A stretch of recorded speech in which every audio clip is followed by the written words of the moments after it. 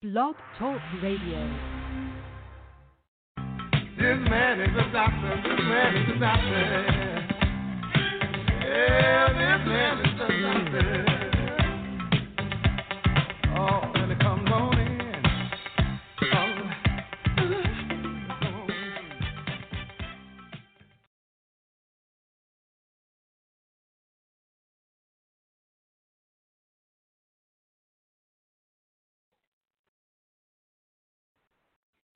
Good evening. Welcome to the show. We thank you for joining us. 646-929-0130, the number to get in touch with us. This is the Batchelor News Radio Show. I'm LA Batchelor. We try to bring you the truth all the time, and we certainly appreciate you wherever you are listening right now. Before we go to our guests, we will be playing a song. And keep in mind, this is Women's History Month. So we will definitely be focusing on and highlighting women in history. You can listen at Facebook on Pad Nation 2 at Twitter. And if you miss any part of this broadcast, go to our website, thebatchelornewsradionetwork.com, and click on the Batchelor News Radio show page to listen and enjoy.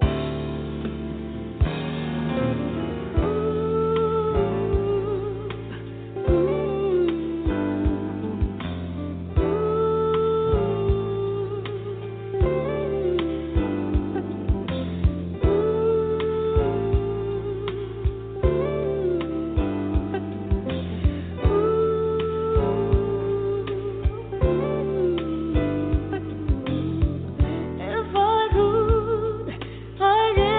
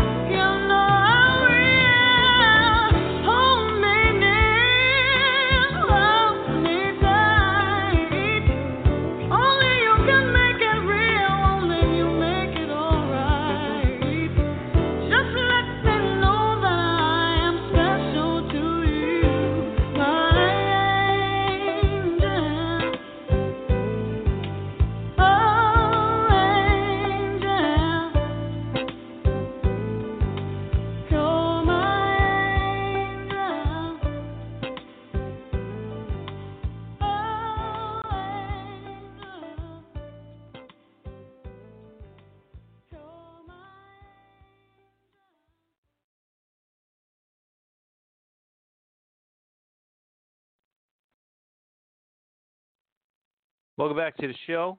We thank you for listening, as always, to the Batchelor News Radio Show. 646-929-0130, the number. Want to bring in my one of my guests.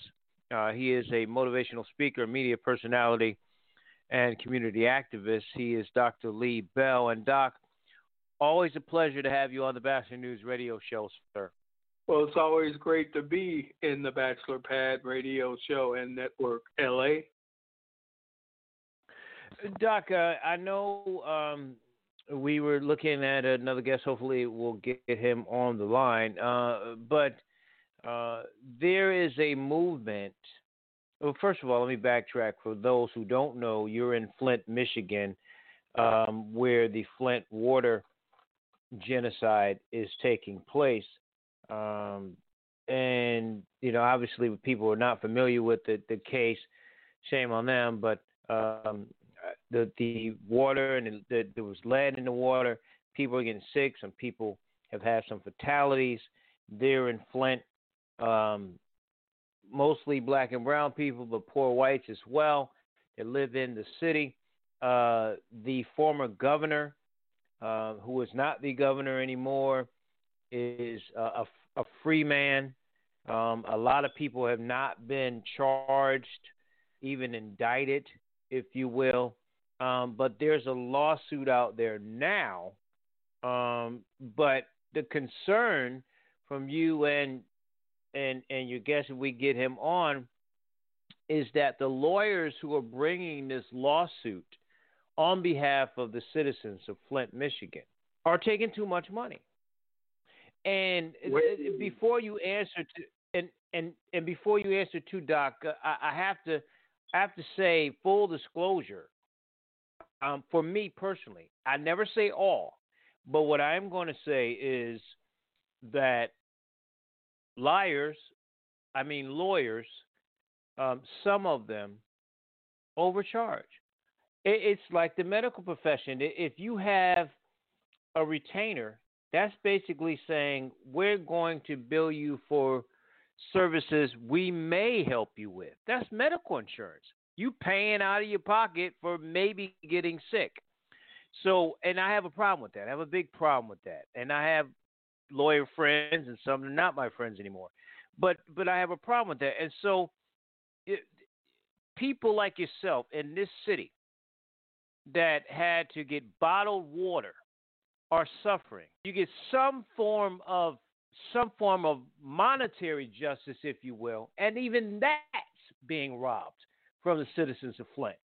So talk about that and why this petition that's going on, and how and why these attorneys are overbilling this thing from a city that's already been decimated with all kinds of legions, diseases, and everything else. LA, the only answer I can give you is greed. They are set to get off the top of the settlement $202 billion. And then last week they submitted expenses in the amount of $7 million. Now, anyone following the Flint water crisis case knows the lawyers had to do very little work. All of the evidence, per se, is right out in the open. This is not the criminal trial. This is simply something that the state of Michigan put on the table and negotiated. $641 million. They asked the city of Flint to put in $20 million. A local construction firm put in $1.2 million, I believe, and then the hospital where all of the Legionnaires cases came from, they put in $20 million. Now, where do you charge the victim or a city of victims to put into a lawsuit? In my estimation, The state should have ponied up $1.5 billion or more. The local hospital, McLaren, CDC released a study about 2 weeks ago, CDC, Centers for Disease Control and Prevention. They said this hospital has been linked to Legionnaire's disease for the last 10 years.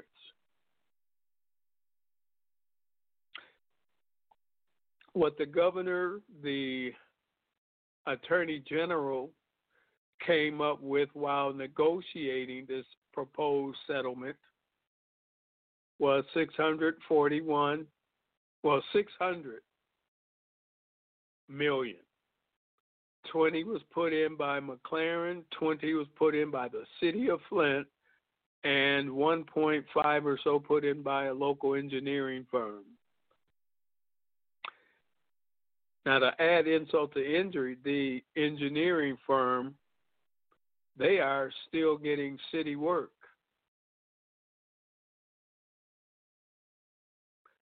The settlement is broken down into several pieces. 80% of the monies will go towards the children in Flint. Let me say that again. 80% of the monies will go to the children of Flint who can prove that they have been harmed by the lead water. There's a psychological exam that needs to be done. There has been 28 done to date, and there are over 2,000 and something kids who need this test, and the deadline to sign up for the lawsuit is March 29th. That's the date that everybody has to make a decision. And in some cases, you need to make the decision today because if you're going to opt out of the suit altogether, that paperwork has to be in the mail postmarked by March 29th. It's just a few days from now. If you're going to opt in with objections, your paperwork has to actually be where it needs to be on the 29th. And Doc, let me ask you this real quick. These attorneys were appointed by a judge, right? Yes, Judge Judith Levy. So then how does tell me the dynamics and how, if they're appointed by a judge, how do they, it may be stupid or something, but how do they get their 33.5% or whatever they normally charge if they're appointed by a judge? The second question I have for you is that if people first of all Flint know that they have this lawsuit, that they have the deadline, and if they know the deadline, can they opt out and get a private attorney to push forth more on their behalf? Yes, you can opt out. Yes, you can opt out and get a private attorney at your expense, of course. But LA, this is part of the problem. The lawyer's office has been closed due to the pandemic until 2 weeks ago. Most Flint residents have not received their packets in the mail. And it's a 70-page packet that you must decipher. Now, those living in Flint who are in the know, you have 3 options for this lawsuit. You can opt in, saying I'm okay with the settlement as it is. You can opt in with objections. And to do that, you have to, in writing, send material to the judge saying I object for whatever reason you have. Or you can opt out, get your own lawyer at your own expense. But that's not really wise right now. They have to do what they have to do by March 29th. Now, the piece with the opt-in with objections, our city councilman, Eric Mays, asked the lawyers for the lawsuit, would they help him with objections? They told him no, could not, and they would not. Now, just today, Councilman Mays broke the news that he's been talking with a local attorney and they are recruiting new attorneys to help people file the opt-in with objections paperwork. We are objecting for several reasons. Number one, the office of the lawyers have been closed due to pandemic.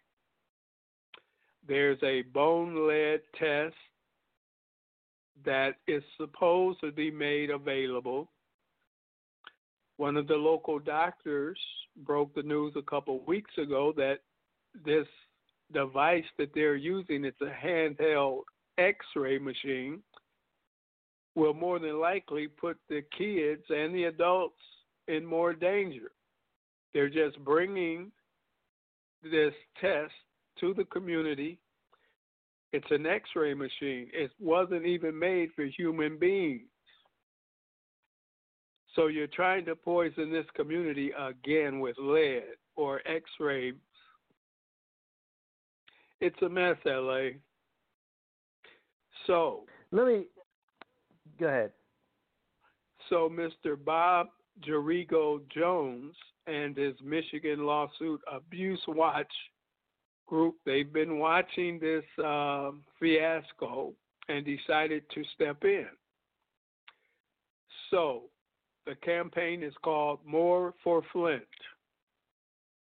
His firm, it's a nonprofit firm, they are stepping in to not only challenge the lawyers' fees, but they're also trying to secure more money for the citizens of Flint.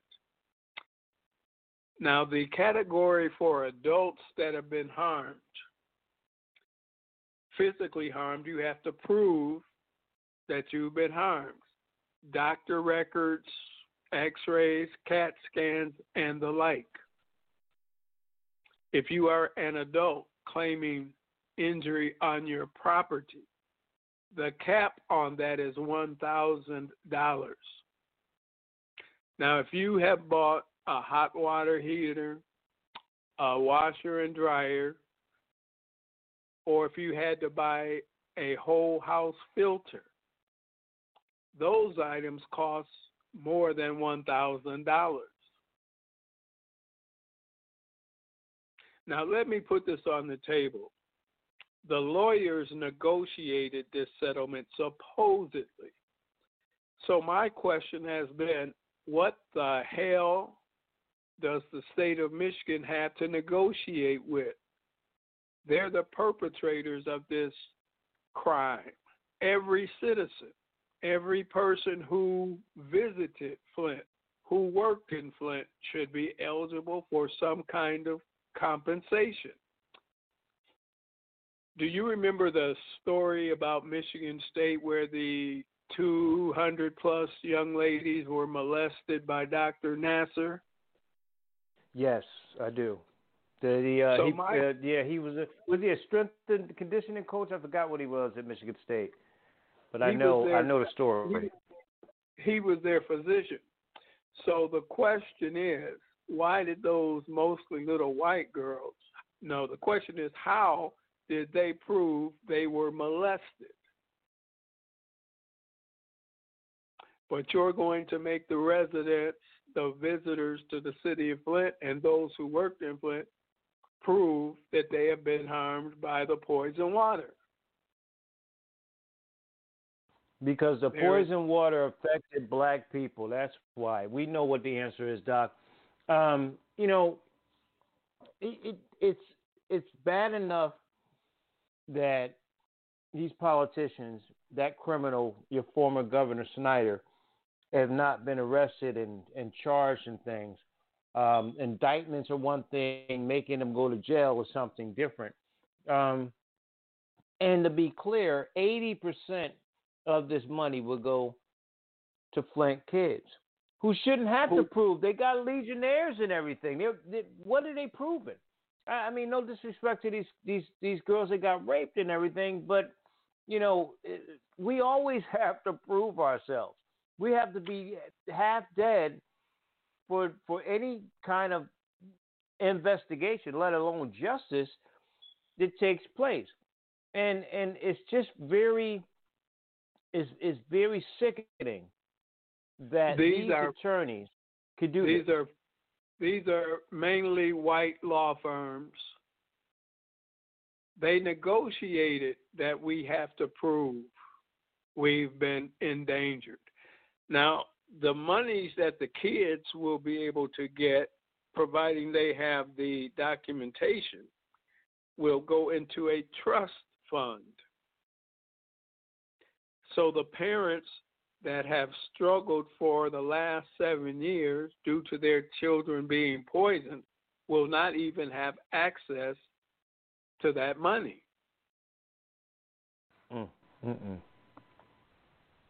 Wow.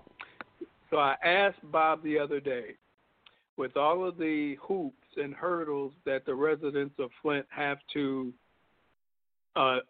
achieve, what happens to the leftover money? He said, well, it could go to the attorneys. So on top of what they're getting, the leftover money can go back in the attorney's hands. Or to some pet project they have, such as it might go back to the law school that they graduated from. But LA, I want people to remember More for Flint. That's what this campaign is called, More for Flint. And your listeners can go to moreforflint.com and sign the petition. I want to just moreforflint.com. And Doc, I want to read just some part of that homepage that it says we believe the $202.8 million in fees being demanded by the plaintiff lawyers. Now, these are lawyers, folks, that were designated by a judge, appointed by the court to represent the victims in the Flint water crisis settlement is excessive and outrageous. It says in bold, every 1% reduction in the lawyers, 1%, not 10%, only 1% contingency fee would provide 26,000 Flint children exposed to lead another visit to the pediatrician. And it basically says, we'd rather give it to help the kids than to pad the pockets of these lawyers. And so, Doc, if you could just express the outrage, not just from this with the lawyers, but this has been going on under the radar. We know we've had COVID, but the water crisis has been going on in Flint way before COVID. This crisis has been going on and been covered up way before a lot of different things. And we've had two presidents, yes, folks, who love Barack Obama, who didn't really do anything about it. Two senators that did nothing about it. A governor who does nothing about it. An attorney general who's settling. So nobody seems to care about the damn thing. Nobody cares that these folks are suffering. And then on top of the physical suffering, now you want to hit them and take some of the money. Now those who are already struggling to take care of their families, including their sick kids, can't even have the funds better themselves and do the things they need. It's almost like they want them to get private attorneys so they can drag it out. It's like the old NFL adage with some of the former players. The NFL with these former players that have concussions and all CTE type injuries, they keep them in court until they die. And that's the strategy, and it seems like that's the strategy in Flint right now. I would have to agree. What we hear at the legislature they have Flint fatigue. They're tired of hearing about the Flint water crisis. What I say to that, I'm talking to some other lawyers. There's a lawyer out of Atlanta, C.K. Hoffler. She's president of the National Bar Association, which are a group of black lawyers. They will not get into this lawsuit, but they are fighting on our behalf in other ways. C.K. Hoffler is also the counsel of Rainbow Push. Now, these lawyers negotiated in secrecy for 2.5 to 3 years, and they brought this proposed settlement to our city council to ask them to put in $20 million, which will come from our insurance policy. That happened in late to mid-December. That's the first we ever heard of the lawsuit being close to being settled and put on the table. So all of this has been done in a rush. Like I said, the deadline to sign up is March 29th. Some people have not gotten their forms yet. A pack of 70 pages. Oh, and they did not include an opt-in with options page. So that's why we're scrambling with another local attorney to create a page so people can start picking those up on Wednesday. And we're hoping that the opt-in with objections will be in greater number than those who have already just opted in. When do you have a lawyer or a lawsuit and the lawyer tells you to settle and you don't know what you're getting? Exactly. If you're just joining us, we're talking with Dr. Lee Bell in Flint, Michigan on the Batchelor News Radio Show on WCOM in Chapel Hill. The website is moreflint.com, moreflint.com. You can sign a petition there and get involved. Moreflint.com. And, Doc, 2 questions for you. Have you noticed attorneys, you mentioned attorneys in Atlanta, that local attorneys are afraid, apprehensive to get involved with this? And then the second part of this, is this not some form of civil rights violations in terms of the rights to be able to live and live healthy, paying your taxes, and the right to have those liberties, as you will, maybe the ACLU, in the city of Flint?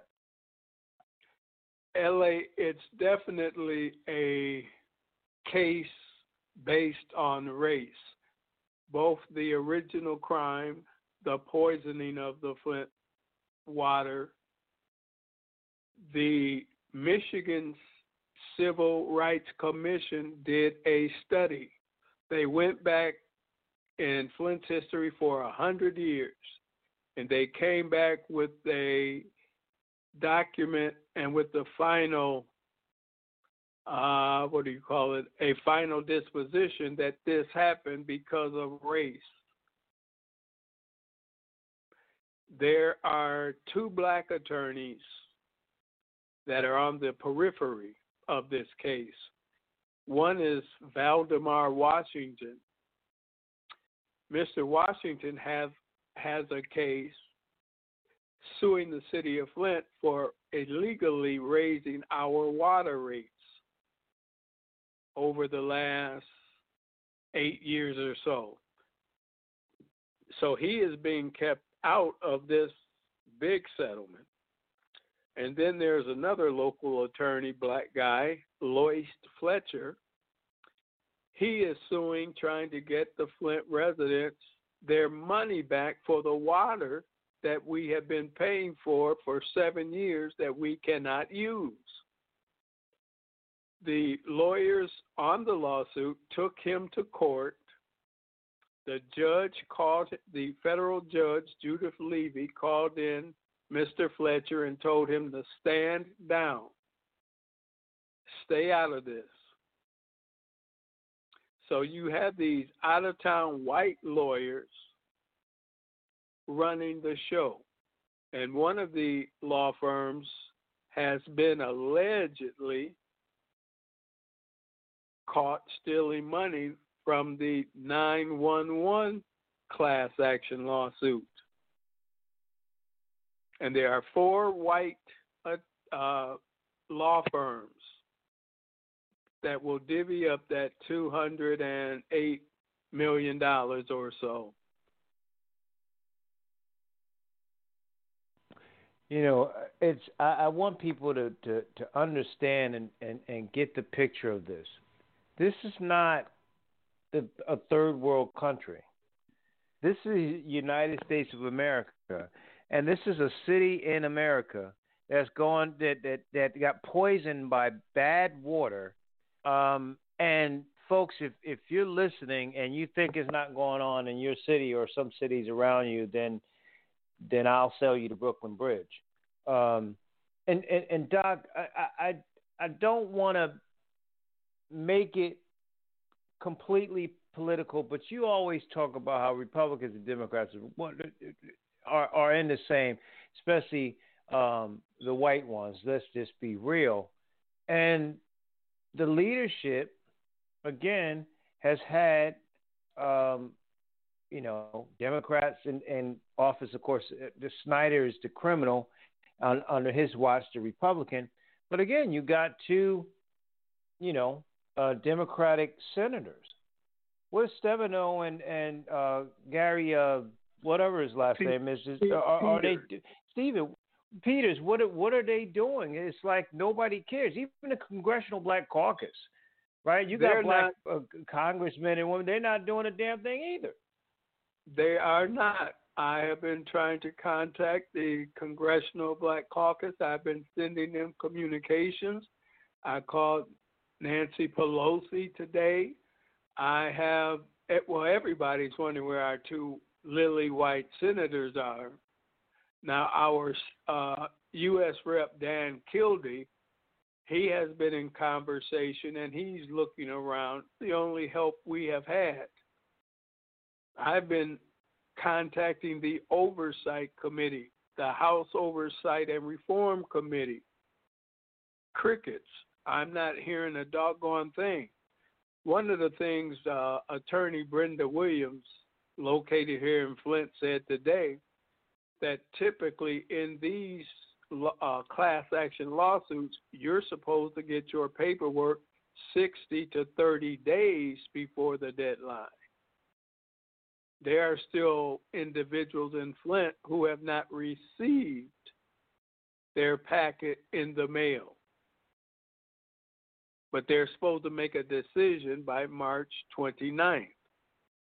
And we are also hoping that we get enough folks objecting. The judge said she will listen to the objections, and we're hoping to have 4 to 5 days worth of objections. There are so many levels to object to this proposed settlement. It's ridiculous. Due to the pandemic alone, the deadline should be moved back. People have not been able to get the psychological testing for their children during this pandemic.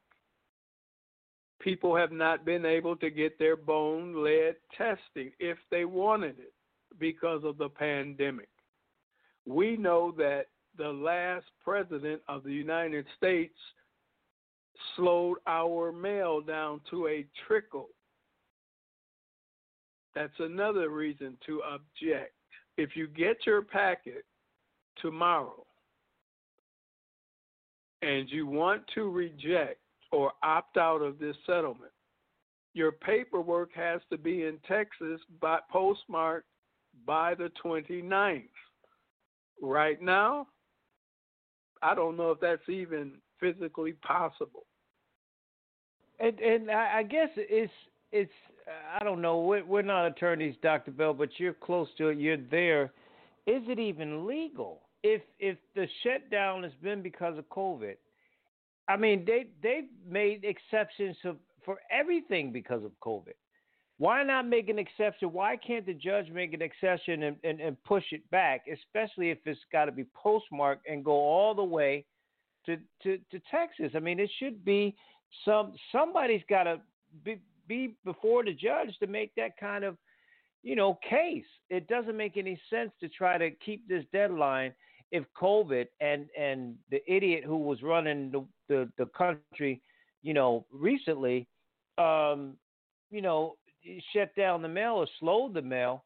Then it should be a legal and an arguable petition. And what is the Biden administration saying about this? Have they even said anything? We have not directly heard from that administration, but again, I have been reaching out as well as others, like our city councilman, Eric Mays. But crickets.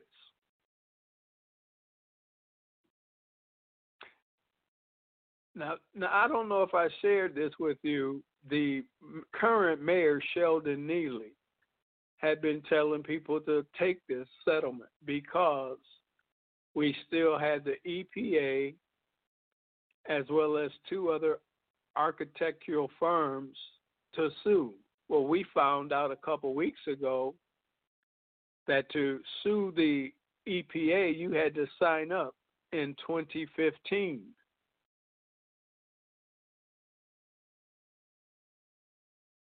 Wow, the fix is definitely in. The fix is in with Without this. a doubt. I mean, it smells so bad, and people are suffering and can lose their life. This is why, as we talk about these things, that all the suffering with COVID and everything else is enormously higher in rates when it comes to black folks. And now you have a water crisis that's been going on through two administrations, both at the president level and the governorships and local levels. They even ran your mayor out of town, who was trying to do the right thing, former mayor. And nobody seems to care. And it's got to be frustrating. Are the people on the ground, Doc, final question for you, how are they feeling? What are they really thinking? Because it almost seems like that you need to opt out of this thing. But who can afford a high-priced attorney to fight this thing? And again, from the other side, it's the old adage: just keep them in court and litigation until they die. Let them die off. Then that's less money we got to pay out, if any money we have to pay out. LA is very frustrating, the situation itself, and then you add COVID to the mix. The Flint residents' immune system have been dearly compromised by the lead poisoning. And then you bring about a pandemic. So it's like we were set up and then beat up. The lawyers are supposed to go through extraordinary measures to get the word out to the people. They have been holding Zoom meetings for 3 weeks, and that's it. They told the judge they couldn't do much more than that as far as informing the people. So another company has been hired to send out the 70-page packets that are not arriving in time. And on top of all of that, stress. I have to say this, Doc. I have to say this too. Go ahead. You always use the term genocide. That's exactly what it is. And I use that term because this is deliberate. There's no way about it. They covered it up. Now they just want people to just die. Let's just rig it. Judge involved, attorneys involved, and let's just hope these people just die off. And we keep it moving. And I have to say this too about the system.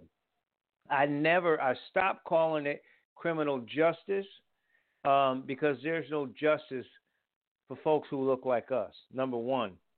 Number two, and I don't always do this, but having gone through family court, it don't even sometimes. I can't even tell you the money I dropped, but it's not even about the money.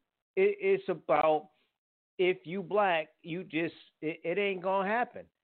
I mean, you might be fortunate enough to have enough fame and even more money or whatever to get through some things, but you guys are set up for failure and death. And meanwhile, Governor Snyder is sitting fat. He's going to write some books and go on tours. He'll be on Fox or whatever because he's a Republican and live his life. And all his underlings and everybody else, even if someone, if any, do some time, then it'll be some slap on the wrist. I mean, you look at Cuomo. If it walks like a duck and acts like a duck, it's not a dog.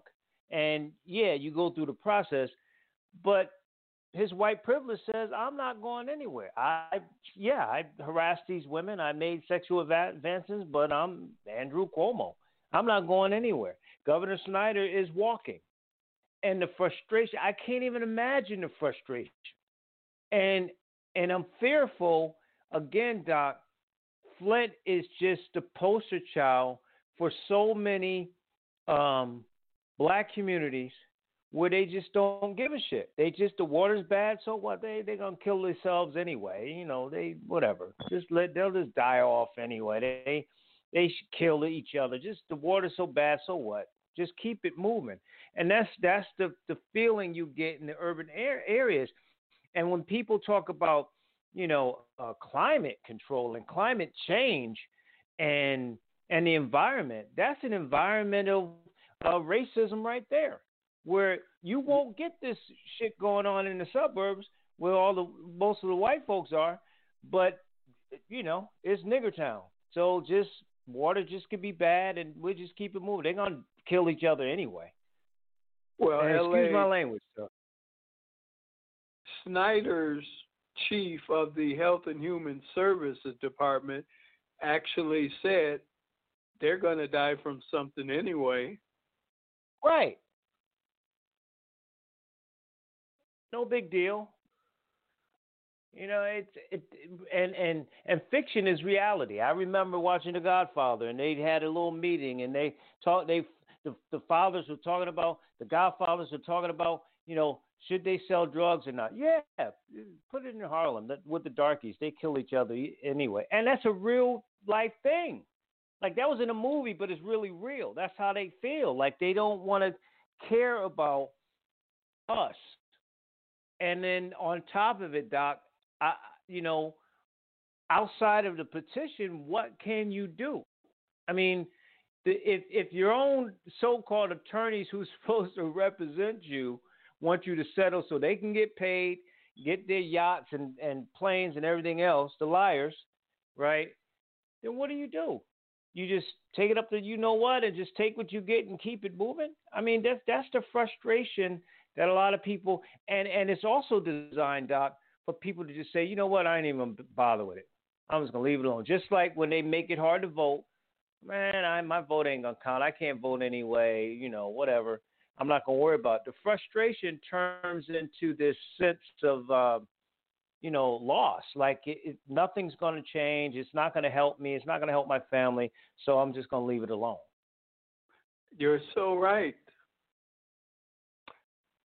And I am reminded of the scenes in Root where they chopped Kunta Kinte's foot off to get him to finally say, Toby is my name.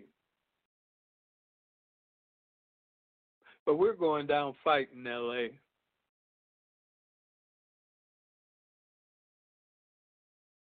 And we want to thank you. We want to thank you for all of the time and attention that you have given us through these 7 years. It's much appreciated. And I urge your listeners to go sign that petition. It takes 2 minutes or so, moreforflint.com. And just to focus, this is more money for the citizens of Flint, not more money for the government of Flint. We're pushing that more of that settlement money goes to the citizens, those folks who have been harmed, hurt, and this haunted. is no different. This is no different than any other cover-up, whether it be the Tuskegee experiment or Flint. There's a cover-up, and then they try to run and hide like cockroaches, and then they protect it. The white privilege kicks in. And moreforflint.com, moreforflint.com. Doc, before you go, real quick, if you can just kind of update on the Poor People's Campaign. I know we have rallies in our state capital here in North Carolina from the North Carolina chapel, the Poor People's Campaign. But talk about the updates again. Once again, this country, right? They don't want to give $15 an hour, $15 an hour minimum wage. Politicians won't live off that, just like they won't live off bad insurance. But it's okay to offer that. $15. People don't understand to do the math. $15 an hour for a year is not a lot of money. I know people that make that, right? And I know some people, personal folks, Doc, that say, listen, yeah, I could pay all my bills, but I got to go to the soup kitchen to eat sometimes. And I know a single brother that does that because he can cover his bills, but he ain't got enough food. He makes too much money, if you will, quote unquote, to get assistance. So he just got to do what he got to do, or work 2 or 3 jobs. And they're fighting. They're letting it go. Joe Biden and Vice President Harris and others, you're letting this $15 an hour, which is not a lot of money, go to the wayside. I understand COVID and all of that. We've all been affected by COVID. God bless those who've lost. But this is still important. People still got to live after COVID, right? So yes. Why is that such a big deal, Dr. Bell? Well, L.A., we broke it down, the salary of our elected officials in Washington. We break down their yearly salary, and they make $600 an hour. There are families all across this country who have a rude awakening. The Poor People's Campaign, currently we are in the Moral Monday phase. Today's focus was going to state houses, presenting our 14-point policy plan to the legislators and the governors. We had someone in almost every state make that presentation at their state houses. And they reported today at 3 o'clock back to the group. You can join the Moral Monday calls. They are Zoom calls or video by simply going to the poorpeoplescampaign.org, and you can watch the meetings live right there on your phone, your tablet, or whatever device you have. We also focused on the voter rights attacks. I'm not sure what next Monday's focus will be, but it's the Poor People's Campaign, a national call for moral revival. 3 to about 4:15, those are the meeting times. 3 o'clock each and every Monday. Join us.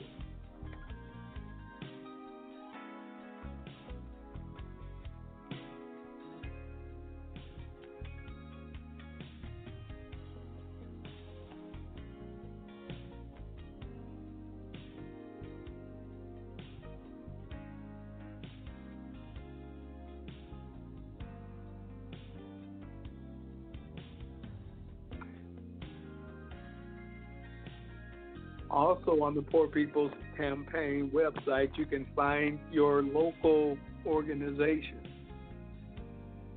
PoorPeoplesCampaign.org. PoorPeoplesCampaign.org, and again, more directly to Flint, moreforflint.com, moreforflint.com.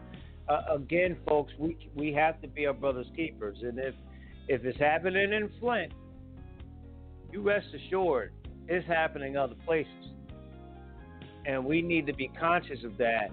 And Doc, I love you. I really appreciate what you're doing in Flint for so many people, and just keeping the faith, man. Just keeping the faith, because that's really what it's going to come down. A lot of prayer, a lot of faith, and a lot of activism, and you're doing that. And I appreciate you coming on and sharing this info. We'll make sure we continue to share this info on our website and on the show, of course. Well, thank you, LA, for everything. Thank you, Doc. I appreciate you, man. Love you, man. Love you, too. Thanks, Doc. Dr. Lee Bell, he's a motivational speaker, community activist, and media personality in Flint, Michigan. The Flint water genocide that's taking place there. Lead in the water. There are kids in that city, a city that's already economically challenged, that are sick with legionnaires, and they've already had fatalities. And again, no one seems to care, with a few exceptions, outside of Flint, other than those who are going through. We need to step up. We sign petitions we see on Facebook all the time for silly, frivolous stuff. How about signing a petition for this? Moreforflint.com, moreforflint.com, and of course, Poor People's Campaign, campaign.org. We take a break, come back. More of the Batchelor News radio show. If you miss any part of our broadcast, you can go to the BatchelorNewsRadioNetwork.com, the BatchelorNewsRadioNetwork.com. More to come. Stay here.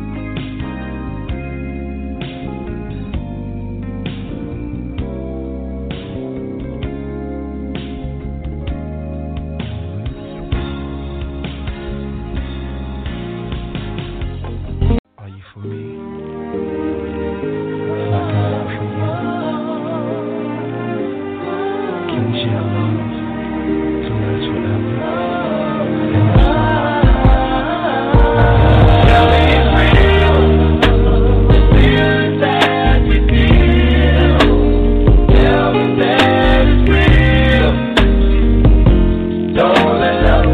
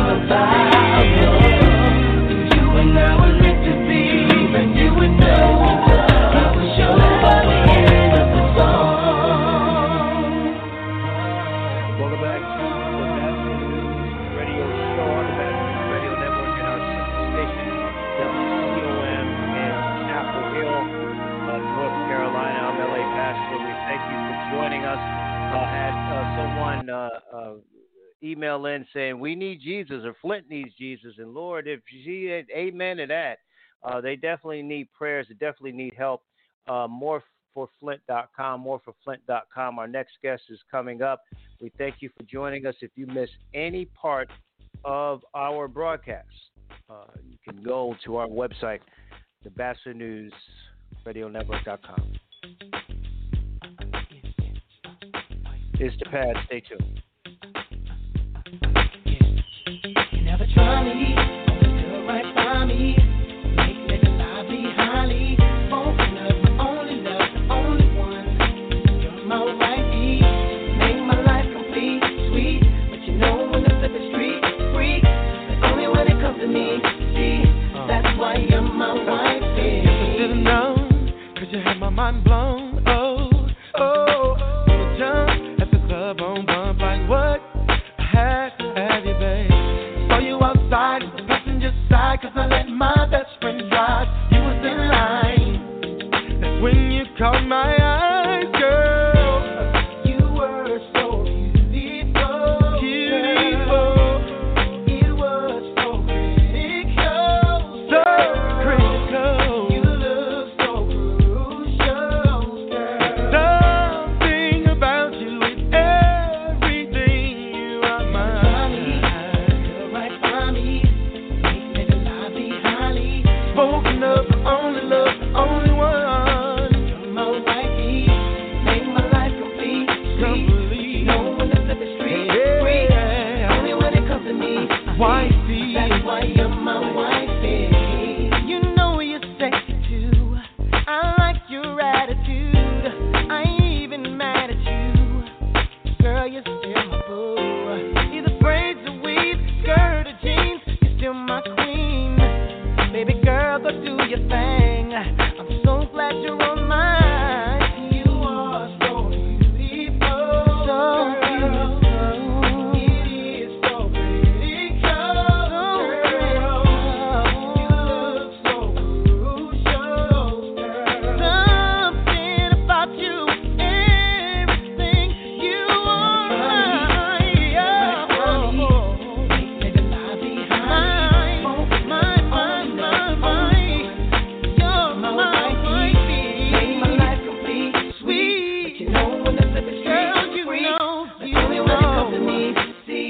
That's why you're my wifey. You spend my life with. You know. Keys to the bin, where you spend with the gym. You're someone I feel alright with. Someone I have my kids. The one I can You're my depend. wifey.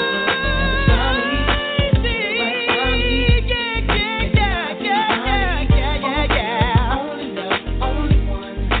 Only one. Make my life complete, sweet. No when the flip is street, free. Only when it comes to me, see. That's why you're my wifey. Designer, something real cheeky. Ain't afraid to hump with me when we get busy. Ride out a licky till I get dizzy. Those done, fresh scents, I think it's dizzy. Old none, she's the one, I'm down with me. She's struggling, double bubble, got cheese with me. Pop the champagne, let's take a sippy. Describe you, I try to. You're my wifey. Will you be my wifey? Yes, I'll be your wifey. Say you'll be my wifey, girl. Yeah. Will you be my wifey? Yes, I'll be your wifey. Say you'll be my wifey, girl. Yeah.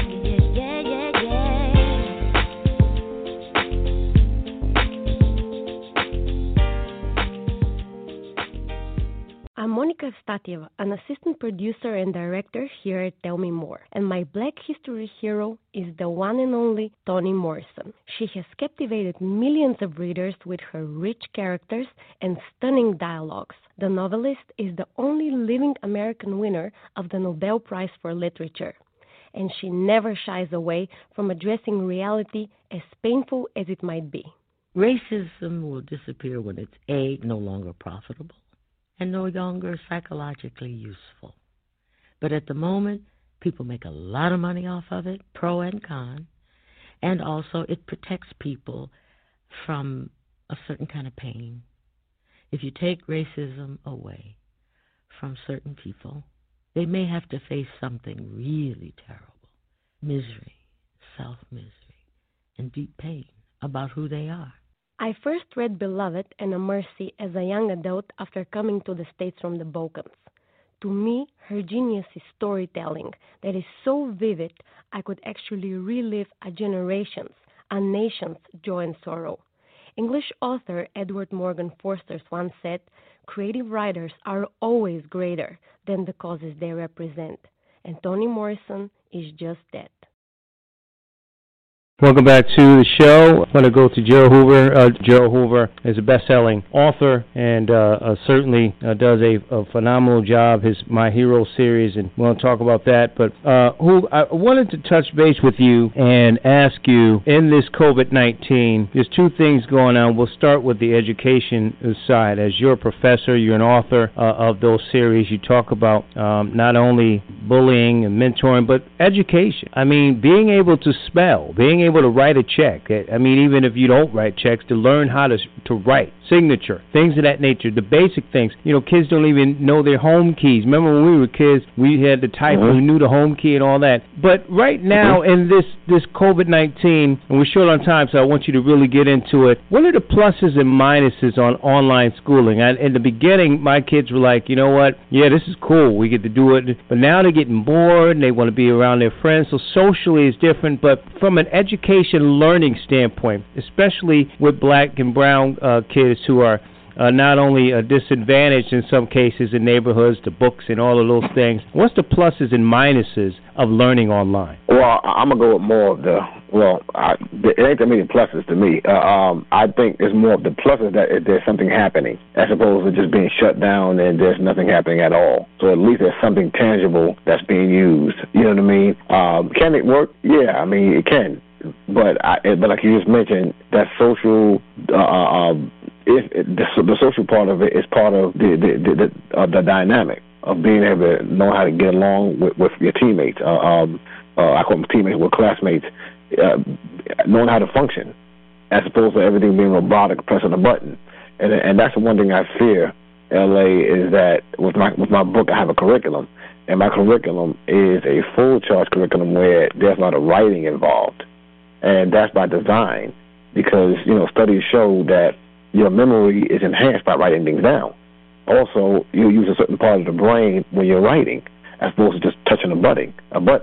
You use a certain part of the brain when you're reading, as opposed to just things being sent to you digitally. And I think that's where we're going to have a problem. Again, the plus is that we're doing something, so it's better than nothing, but the minuses are a lot. It's and like you said, your young men are getting bored. It's a lot. And then what happens is the kids are so inundated with these video games. Everything is digitized. You know what I mean? So they could be playing Fortnite for 4 or 5 hours. Now all of a sudden you're slowing the pace. Now you're trying to tell them to teach. Now you're trying to tell them to learn that way. It's a lot.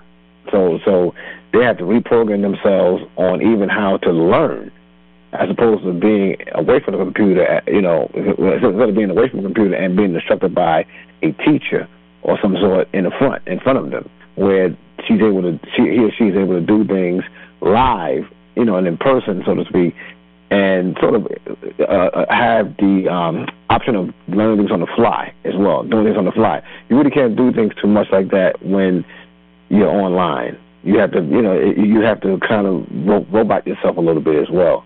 So, but again, pluses is that they're doing something. Minuses are a lot. And what I fear is that our children won't get the benefit of really being promoted in a proper manner, meaning earning the promotion. Because right now, you really can't fail a kid. I mean, you can't. I mean, how can you?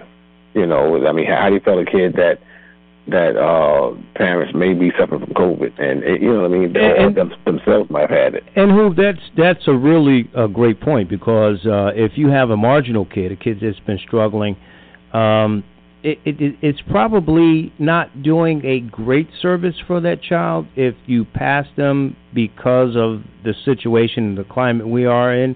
And even before this, speak to, because I think we had this conversation before about using. I have a real issue with kids using calculators for math. You know what I mean? And not counting, not writing things out like you said. I tell my kids all the time, write it down, take notes. They can go into my studio, my office, and see nothing but notes. And I try to tell them, not only take good notes, but make sure you have organized notes. So when you come back to it, you know what it is. You put your name, date, all that kind of stuff. And some I see some of the kids that don't do that, but I have a real issue when they use sort of these electronic things or things that take away from counting and reading and all of these things, audio and things of that nature. Well, I'm going to be honest with you. I'm going to give you an analogy because I know you'll catch it. Well, I'm going to give you a saying. I'm going to give you an analogy. You know that was saying, if you don't use it, you lose it, right? So we understand that part. But now, picture a person that's a couch potato, straight up couch potato, remote in his hand and beer in the other hand, eating chips, doing this for years, watching TV, you know, the shape got different, what have you. Then you say, okay, I want you to get in shape, the best shape of your life within 3 weeks. But tonight we're going to start off with you running 5 miles. That person wouldn't walk good 4 blocks. 5 blocks really good without him like, oh my gosh, I'm tired. And that's the same thing that's happening with our babies' brains because they're not using that part of the brain. Like you just mentioned, all you're doing is pressing the button. You're not trying to figure things out in your head. You know what I mean? So you're not exercising that part of the brain. And we know the brain is an organ, but it acts as a muscle. You might as well call it a muscle because it acts as like a muscle. But if you don't use certain things to critically think, conceptualize things, figure things out in your head, ponder over stuff, if you don't use that part of the brain, when it's time to use it, please. Think about how many people, I guarantee you, at your audience, if you ask them, if you have read a book, if you ask them if they have read a book or a long article in a long time, and if they're going to do it before they go to sleep, and say read the article, I guarantee you they fall asleep before they do it. Because that brain ain't being used. So now you're going to tell me, read all this, you know what I mean, within a certain period of time? That brain it gets overloaded, and then all of a sudden it starts to shut down because you have to build it back up. And so this is what's happening in L.A. with too many of our children because they're so used to pressing buttons from video games to learning that when you tell them to do certain things, either they can't do it, they don't want to do it, or they don't know how to do it. So guess what? It's not done. And my fear, I'm saying as a concern. My son is 29 years old, so I'm not a concerned parent for him, but I'm a concerned parent for others. Because as an educator, every child that comes into your classroom or any for me, when I go to schools, those children become my children, and I say it openly. I'm like, for the time being I'm here, you belong to me. That's right. And I treat them as they're my children.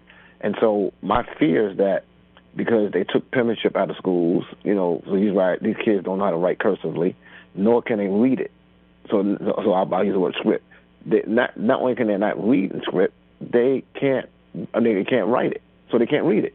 So now you're telling an 18-year-old, 19-year-old, go register to do this, sign this application, go do this, and they say sign your name, he's writing in print. He or she writing in print. And believe it or not, the way they write, they're not even writing online. I mean, in other words, you tell a kid to write in print on the line, they're writing in between the line. And they're putting their name like they got it across the line because they don't have a concept of writing, bro. That is like scary. Yeah. And that's happening worse for our black and brown babies than it is for other children because other children, the ones that have the means to it, they're being taught how to write in script. Sure. So education system seem to have put that on the parents, which is not fair. No. When I say fair, because that's a basic requirement, writing. You know what I mean? That should be something that should be cataloged in schools and should be progressed in schools because LA, that's how we learn. You know what I mean? Our timetables, we did that in school. Right. Our writing, our penmanship, you know, writing between the lines, our tracing, you know what I mean? We did that in school because it was part of our curriculum. Although I write like a doctor without the money, but I mean, sign like a doctor. Hey, me too. And here's the funny thing. Me too, and I'm ambidextrous with it. I can write with both hands, left hand, right hand. I can do both, and I can write equally sloppy. So we're in the same boat. Yeah. I get that. But at the end of the day, my friend, we can read that. And we can read some other sloppy handwriting too, because we're accustomed to doing it. Right. You know what I mean? So, but again, our babies aren't getting that privilege, and with that, they're gonna lose so much in this fake, illusion-filled, digital-based world because it's really an illusion. Yeah. It's an illusion, bro. It's an illusion. These smartphones have made us dumb. Talking with Gerald Hoover, a best-selling author of My Friend, My Hero, a book targeting young black and brown boys ages 12 and up, here on the Batchelor News Radio Show, Batchelor News Radio Network, and WCOM, Chapel Hill and Carrboro, North Carolina. And we'll get to the book series and info there.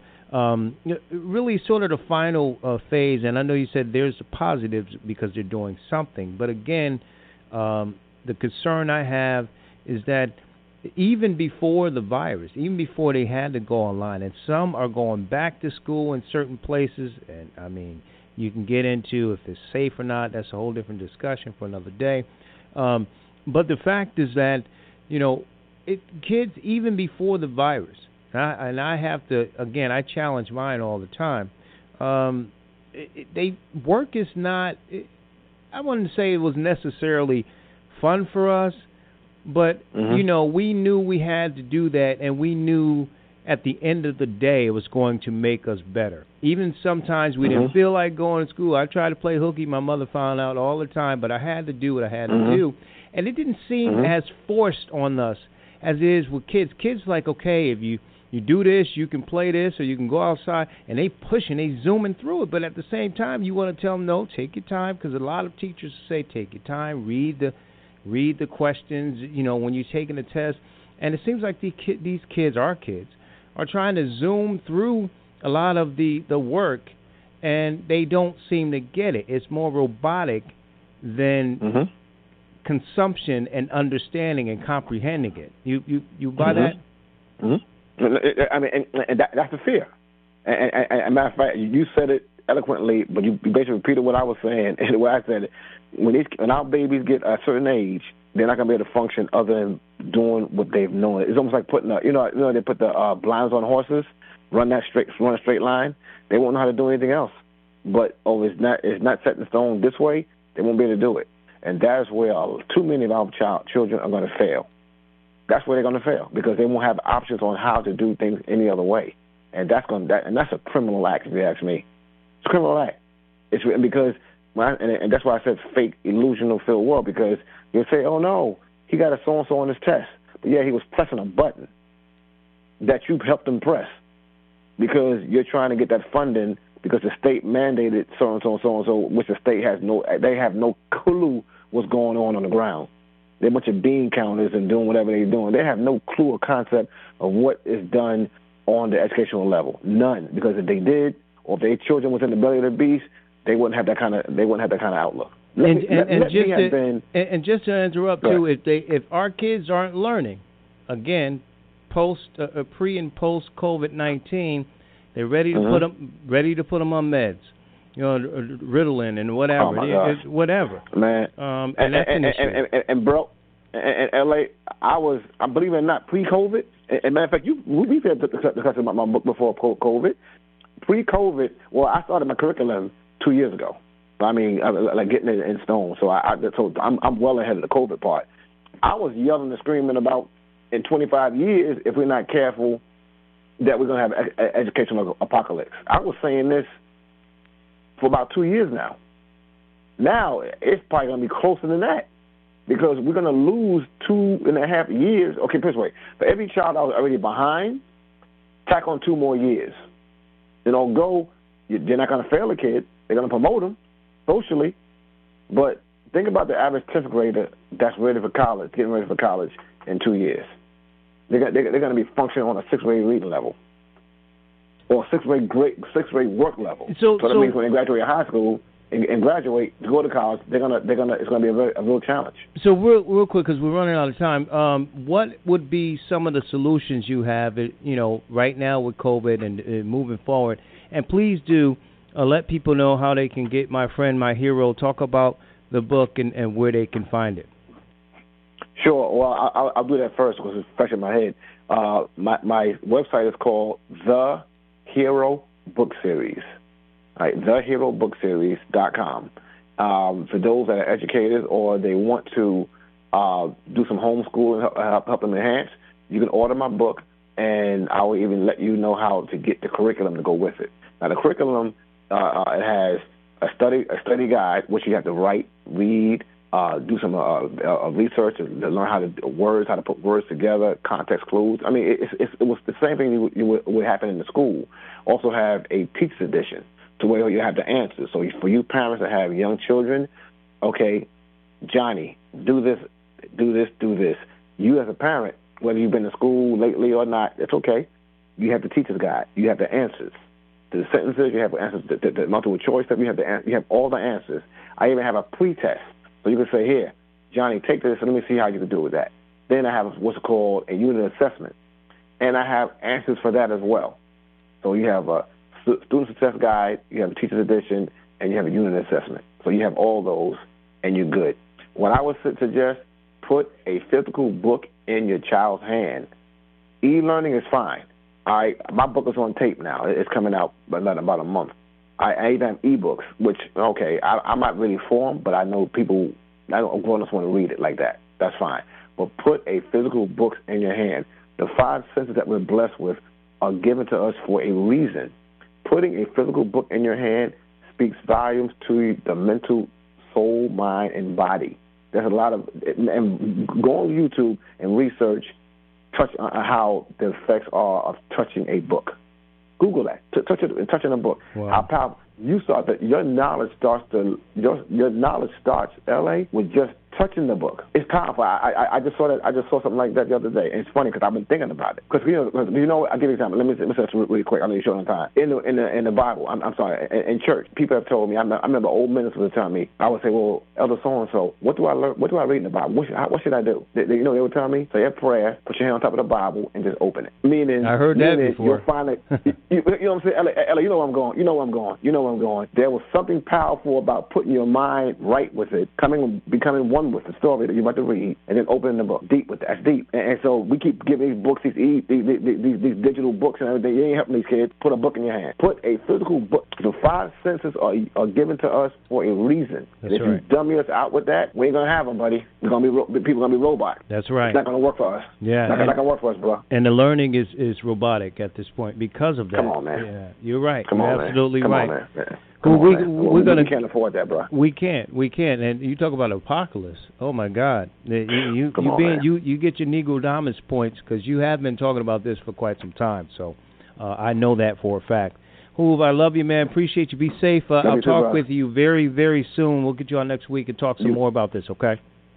My pleasure, my brother. Be safe, man. All right, man. Hey, this is Craig Batchelor Jr. And this is Kevin Batchelor. And this is Smooth Say. And you're listening to the Batchelor News Radio Show on the Batchelor News Radio Network.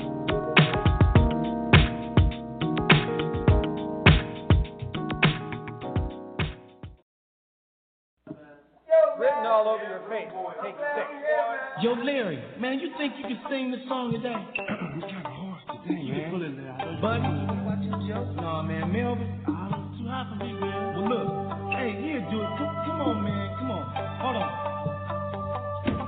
Kick it. Shut down, shut down, shut down, shut down, shut down, shut down, shut down, shut down. It's written all over your face. You don't have to say the word. You got to say it. Tell them what to do, baby. Smile, smile, smile.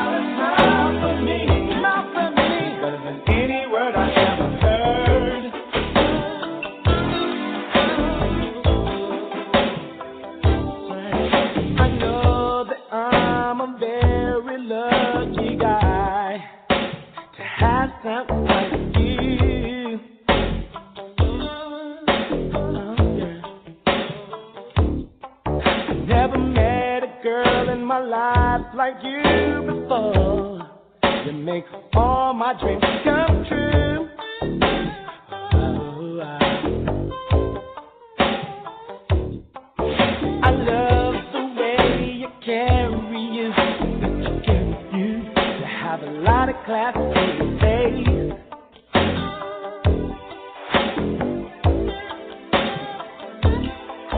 You don't have to say how much you care for me, because it's written all over your face.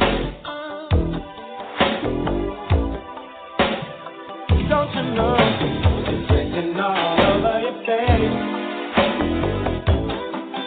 You don't have to say a word.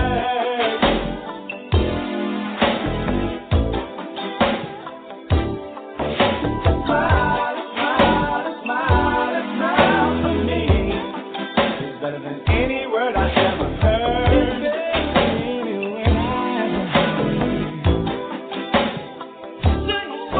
You don't have to say how much you love me, girl, because you show me every day. In the morning when I rise, in the evening, late at night, you kiss me, you miss me, you hold me very tight. You love me in every way. In every way. I love the way you carry you. You got a lot of class and good taste, baby. And you don't have to think how much you care for me, 'cause it's written all over your face, baby. Hey, sing the song, y'all say. It's written all over your face. You don't have to say nothing. You don't have to say a word.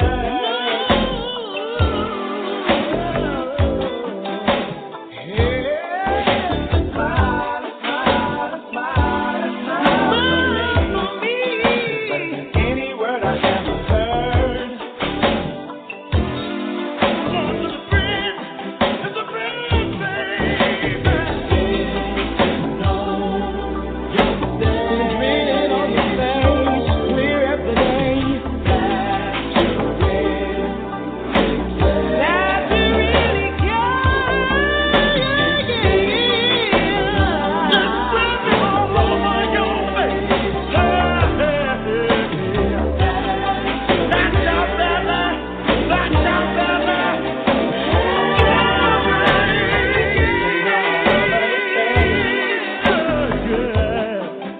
You don't have to say a word. You don't have to say a word. You don't have to say a word. Smile, smile, smile, smile for me.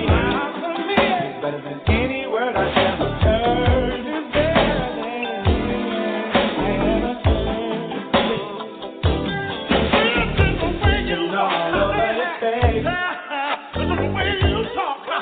You don't have to say a word. And I must like it. I must like it. Smile, smile, smile, smile for me. It's better than any word I've ever heard.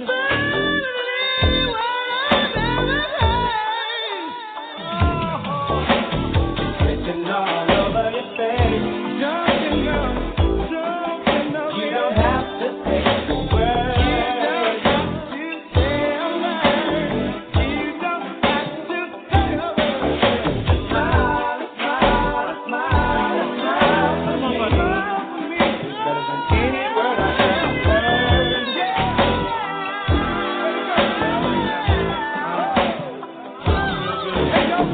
Written all over your face. You don't have to say a word. We out of here. Yo, Mills.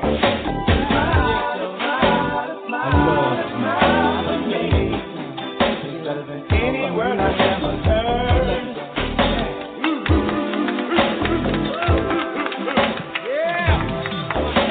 It's written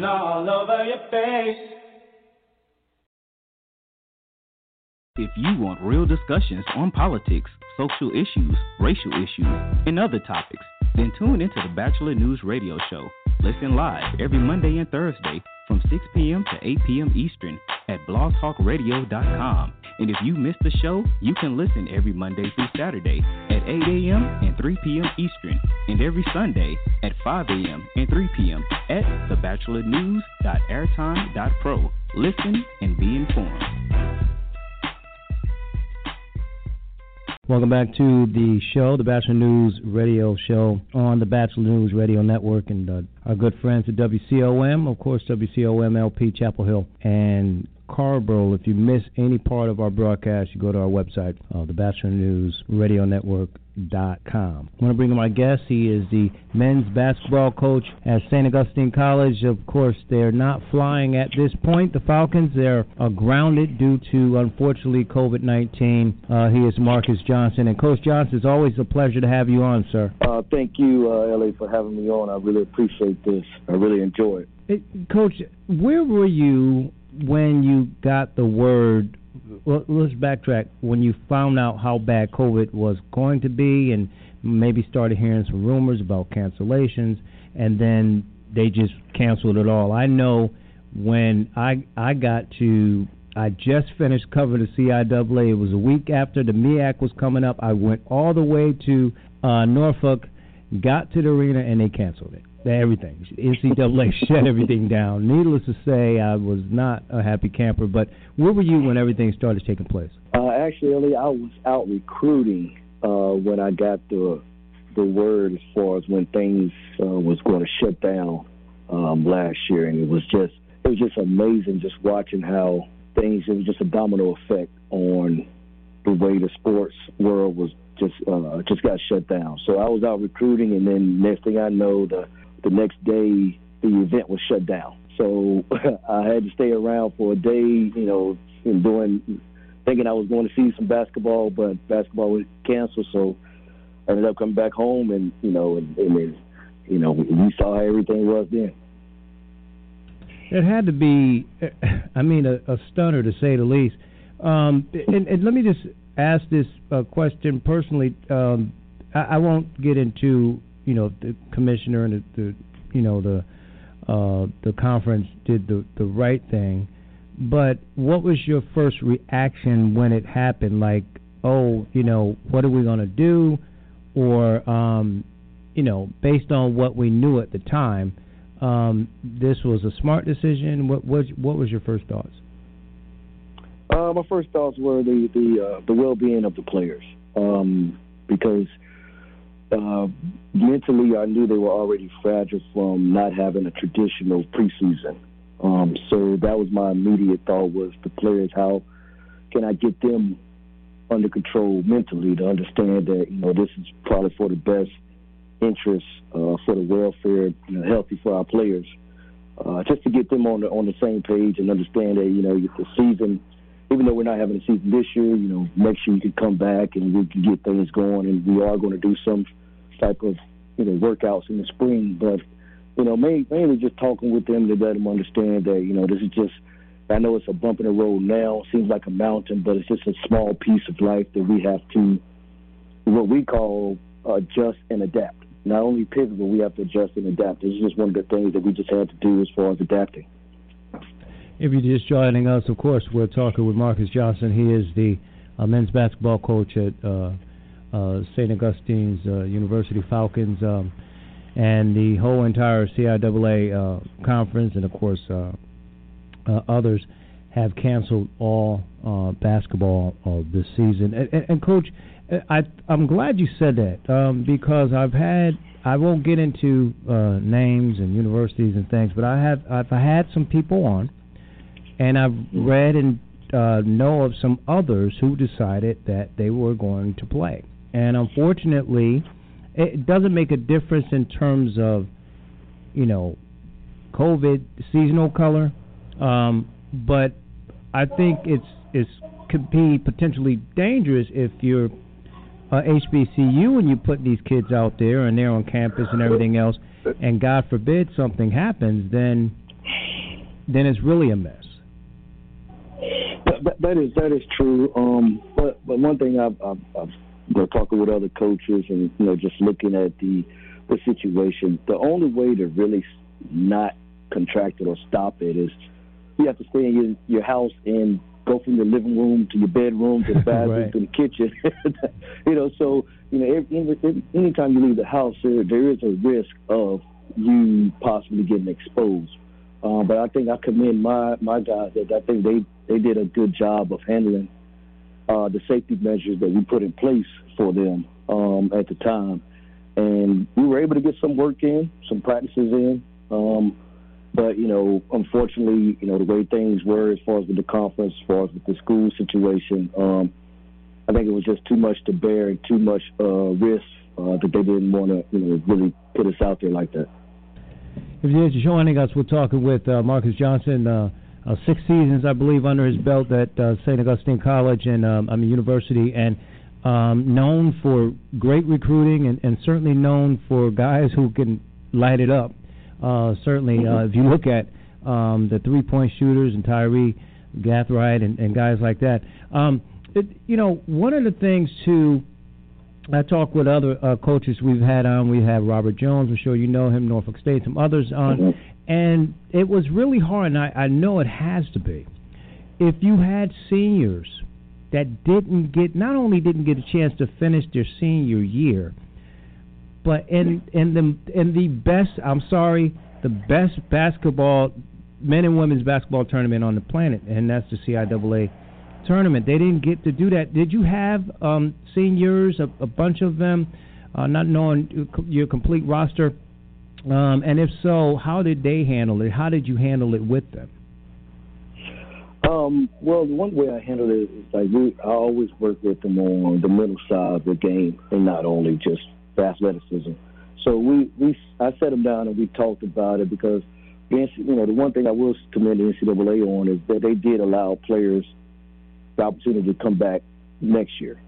So they all see that as a good opportunity as far as getting a year older, mature, not only in the classroom, not only in the weight room and on the court, but also in the classroom, and being able to, concentrate on your schoolwork and just work on your game and your skills to try to get better for next year. And that's the main thing I keep trying to tell them is that this year is going to pass by, and we're going to get to next year. We just have to be ready when that year comes, and don't waste this time, while in despair, because at the end of the day, nobody really cares about your feelings.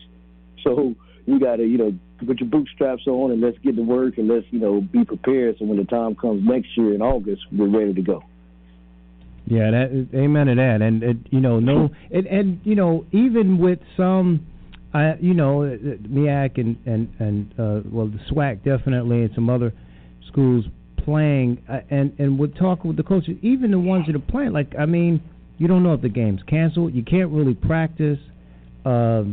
It's just so many restrictions. If you were playing, how would you handle that? How does that even look in the midst of COVID-19? I tell you, that's a tough one to answer because it's hard. It would be hard because we have our students on campus, so we're not able to put our players in a so-called bubble. The main thing that we just kept, pounding in their head was just stay safe, wear your mask, wash your hands, keep your circle tight, and don't try to do anything extra. And that's a tough thing for a kid to deal with, a young kid, a young adult. But at the same time, if we want to get this season moving and with no interruptions, that's what we're going to have to do. And it was tough. We had to deal with it when we were practicing. Luckily, a week or two, we were able to be in a little bubble. But before that, guys had to just really stay in their rooms, go to the gym, stay in your rooms, go to the gym. And that was and it was an adjustment. But I think as far as we have to give these kids credit that they were able to adjust. They were able to adapt. And I think that they did a great job of doing that. How has it been for you personally? Again, it's some people have had, unfortunately, We pray for them that lost people due to this. But how has it been for you personally and your family? It's been I keep going back to these words. It's been an adjustment. A lot of people don't realize I had COVID back in July for about 2.5 weeks, which was it was tough. I've had family members that's had it. But one thing I'll be able to do is, I have a son that plays high school basketball. Actually, I just left his game to come out here to talk with you. That's what I do a lot now is spend a lot more time with him because normally I'm practicing at this time, but now I'm able to go see him a little more and see what he's doing, and also I'm able to get into some high schools and some practices of schools where typically sometimes it's been tough to get over. So that's one thing I've been able to do, and just looking at it. I'm trying to turn the negative to a positive and get out and just see as much basketball as I can, and put my eyes on kids and spend as much time with my son as I can, while he's in his teenage years. Yeah, and being from Knightdale and here, and knowing kids at Central and Shaw, you coached there and stuff. I'm sure it allows you to be able to have some connections. And I'm not going to hold you longer. And I know with my kids, a little bit younger than yours. I mean, we bonded because of this. So it's good. My new name is Daddy, though, but other than that, Right. But what about the kids? How are your players doing? Are they coming to you with concerns or any sicknesses, or are they receiving any sort of counseling to get through this? Because it's a mental thing to be just secluded and indoors all the time. It's got to be stressful.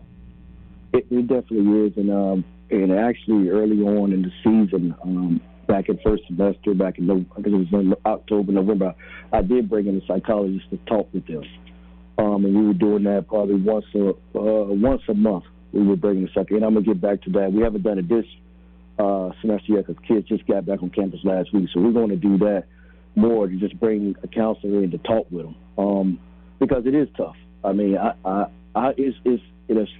has affected me as well mentally, so I know it's affecting them, because I told somebody yesterday. I told my class, I said, it's the first time in 38 years I haven't been able to go to a basketball practice and actually participate. So it's an adjustment for me. It's a huge adjustment. So I definitely understand their pain. But they're able to talk, and they know they can come to my office and we talk about it at times. But like I tell them all the time is that the Lord will not give them put anything on them that they can't bear. So therefore, this too shall pass, and we're going to get through this, and we're going to get through this together. And when we do get through this, we're going to be even better for this. Yeah, and the Lord doesn't make any mistakes. So you're right. You can come out on the other side better. Final question for you. I know you said you're probably going to do some stuff in the spring. Is there a solid game plan, or again with COVID, you just don't know at this point? You have sort of a little bit direction moving forward. Yes, our game plan right now is to really treat it just like a regular postseason. So we're going to get in the weight room. We're going to get some skill development in, and we're going to go for about 6 to 8 weeks, and we're going to hit it hard to develop and to get better. And like I told you, we're not going to waste these months and wallow in despair because we're not playing. We want to get better, and so we can come back next year even stronger, so we can be able to compete for a championship. He's had success at St. Augustine University in 6 years. Of course, coached in the CBL and done well there. Marcus Johnson, I appreciate you, sir. You be well. Be safe. God bless you and your family. We'll talk with you soon, sir. Same to you, LA, and I appreciate it. Thank you.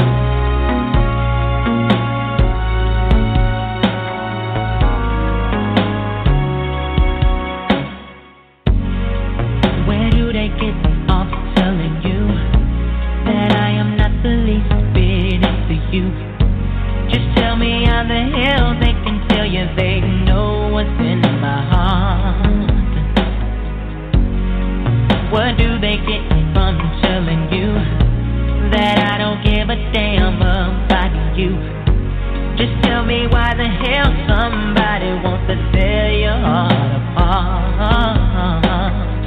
Oh, why, oh, why, oh, why, oh, why, oh, why? Why do them people have to tell you lies? I know, I know, I know, I know, I know. I love you more than words could ever show. I can't explain. Why do some people have to be that way? I can't take much more. I can't ignore. I have to let you know what's in my heart. If I never ever say that I love you, just remember, girl, I'm saying I do. You can know that from this moment you are always in my heart.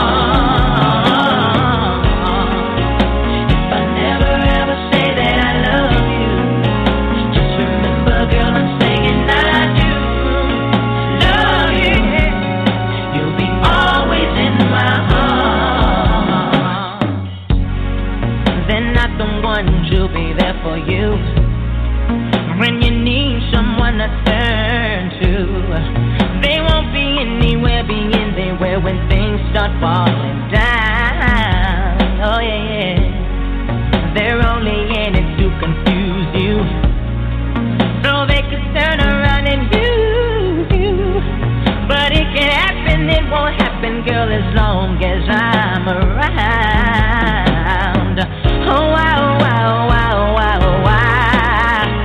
Why do some people have to tell you lies? I know, I know, I know, I know, I know. I love you more than words could ever show. I can't explain. Why do some people have to be that way? I can't take much more. I can't ignore. I have to let you know what's in my heart. Yeah, say that I love you, yeah.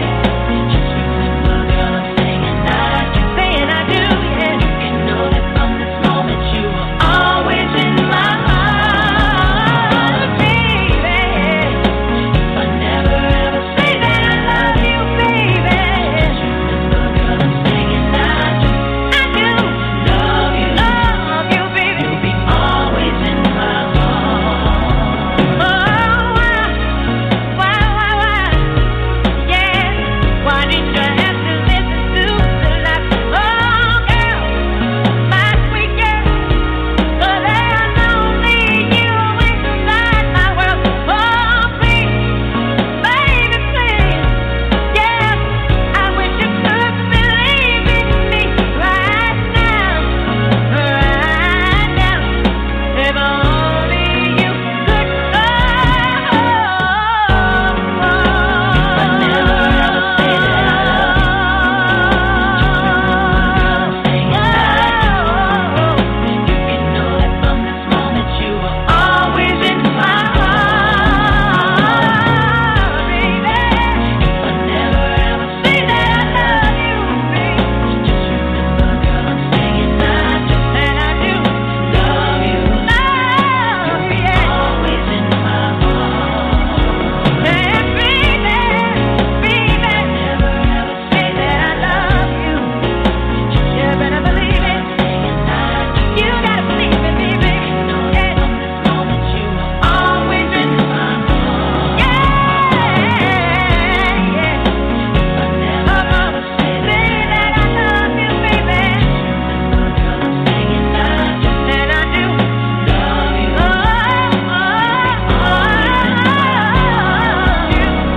yeah, baby.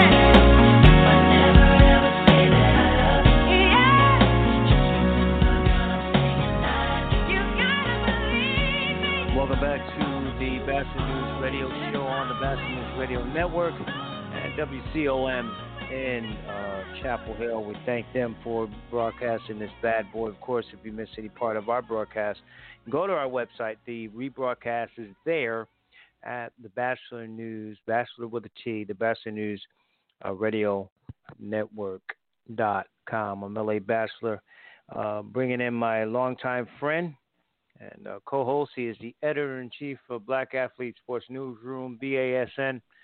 He is Tony T. Mac McLean. And T, what's going on, man? How are you? Good, good.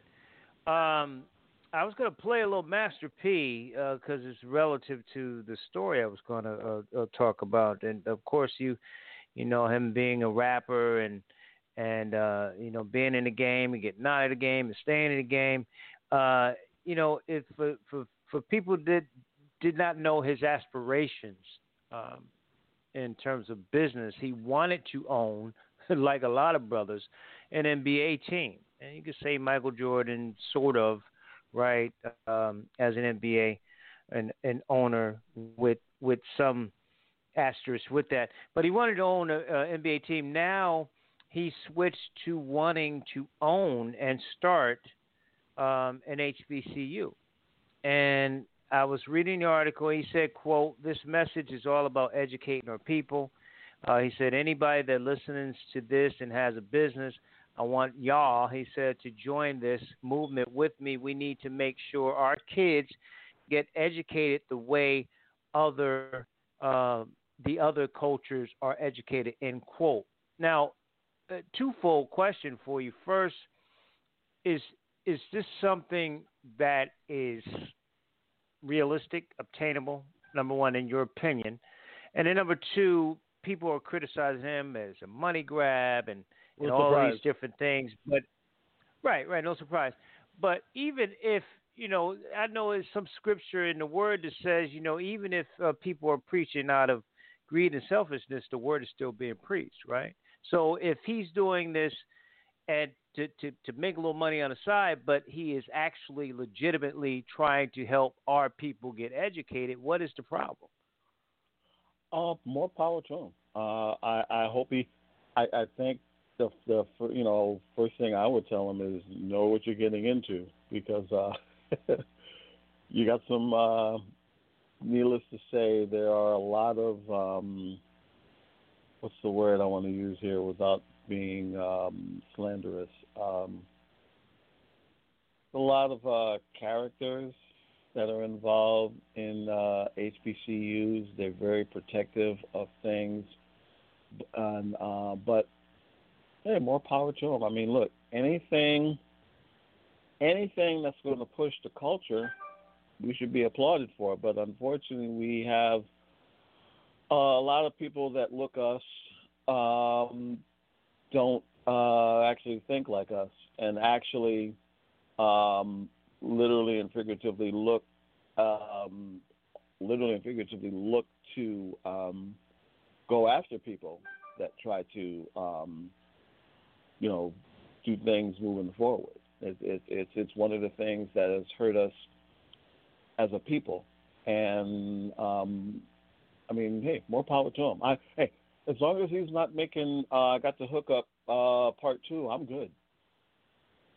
Right, I remember that. That was not the greatest movie ever made, but certainly to your point, and it's sad to your point, Tony, because you already got the other side that don't want this to happen. They don't want to educate us anyway, right? So then you got, like you said, people that look like us, and you know, we saw what the NBA All-Star did. The NBA did at All-Star Weekend.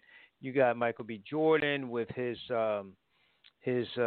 tryouts, if you will, promoting the ball players that he had in his arena. Adam Silver, of course, said, you know, they generated $3 million to the AUC, that's the Atlanta University Center, for schools of HBCUs, including this, in particularly Dr. King School, Morehouse College, Spelman, Clark, all those schools in that area.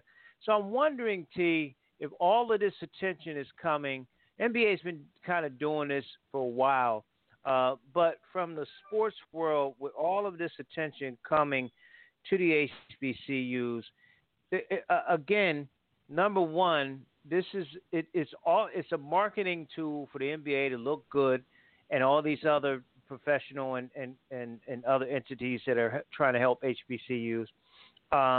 So certainly it's a write-off where they work with grants and everything else, especially with the state colleges that are HBCUs. But I'm wondering if in the short or long term, if any of this is going to really perpetuate the advancement and even the dollars, the endowment dollars, if you will, for the HBCUs, whether it be Michael B. Jordan or the NBA or Master P or anybody else is trying to do this in the name of educating historically black college and universities or helping them. Well, big picture, $3 million is sort of chicken feed. Considering how many HBCUs that are out there. I mean, you don't turn away money, but yeah, I try to be, maybe I don't think I'm being Pollyanna when I say this. I think anything that can help uplift and put some bucks in those pockets for those kids, it's fine. I mean, everything, any and every little thing helps. Look, there's always going to be negative Nellies out there. There's just no way around it. For every person that, like us, that looks at this as a positive, there are people within HBCUs and outside the HBCUs, saying, that's a waste of time and whatever. But again, I think it speaks more to where we're at as a country than anything else. But no, I mean, I think it's fine. I mean, hell, considering we're still in this friggin' pandemic, I would think anything would help at all, because let's face it, probably of all the education entities, HBCUs have probably taken one of, if not the biggest hit during this pandemic. We'll come back to that in just a sec. If you're joining us, we'll talk with Tony T. Mac McClain here on the Batchelor News Radio Show. I had a conversation with someone who, I would say, and I'm being polite, was a little misinformed about race and being a part of all parts of society, especially sports. And this is a sports person, a sports a colleague. And, we were talking about the George Floyd situation. Now, the family has got $27 million. Good luck to see if they're going to get all that. We've seen what's happening with the Flint lawyers that are representing them. They're taking all this money. Good luck to see. I don't know what Ben Crump's going to do and everybody else involved, but good luck to see that. But the conversation went to the responsibility, if that, T, and you cross over. So it's not really you, but the responsibility of sports journalists and writers, black sports journalists and writers, and the entities, the people, if they're black owned and operated, they work for those, to tie in the stories of a George Floyd and relate it to something that's going on with an athlete, with a black athlete, and the history of it. I saw something about Jemele Hill, and I've learned to grow a little more respect for her, the way she kind of left ESPN and the way they did her. But it is what it is. But whether it's Jemele Hill or Tony T. Mac McClain, what's the responsibility of the sports world, the black sports journalists, men and women, to make sure that we keep these type of stories and relate them to sports society on a regular basis, to do our part, if you will? I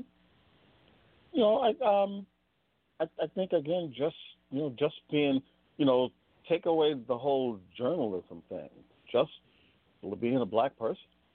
I'm a journalist, but I'm a black man first, or a black woman first, or with the female journalists. We're black. We were black before we were journalists. We were black. Before we became entrepreneurs, we were black. Just catch the theme here. I think that if you sort of want to live in that sort of isolationist whatever, that's a personal choice you take. And I can go back and forth and be like, I can hate on them, but you know what? And we've talked about this several times. I'm not trying to, re-educate anybody now anymore. When I was younger and a little bit more optimistic, I would try to let people understand what's going on. Now you've got a lot of people that sort of wallow in their ignorance, and it's dangerous to me. But to me, it's just out and out ignorant, for lack of a better word. It's the fact that in many ways we're still fighting the same things that our ancestors fought in 2021.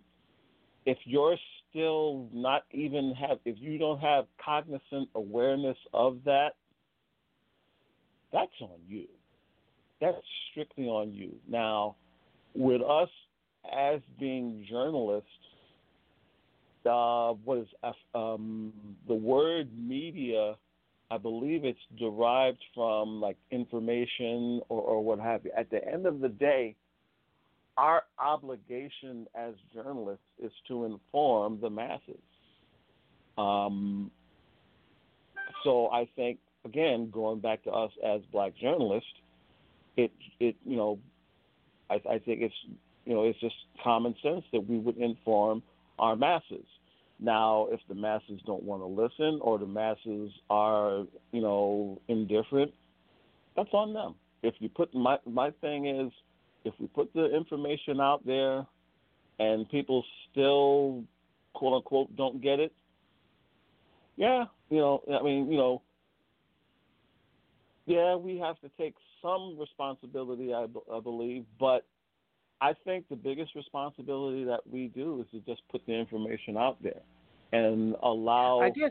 And let me finish. And then allow. Yeah, go ahead. Because you got the other side of the Foxes and the CNNs and whatever, and they try to tell you fair and balanced, which we all know to be a pile of horse manure.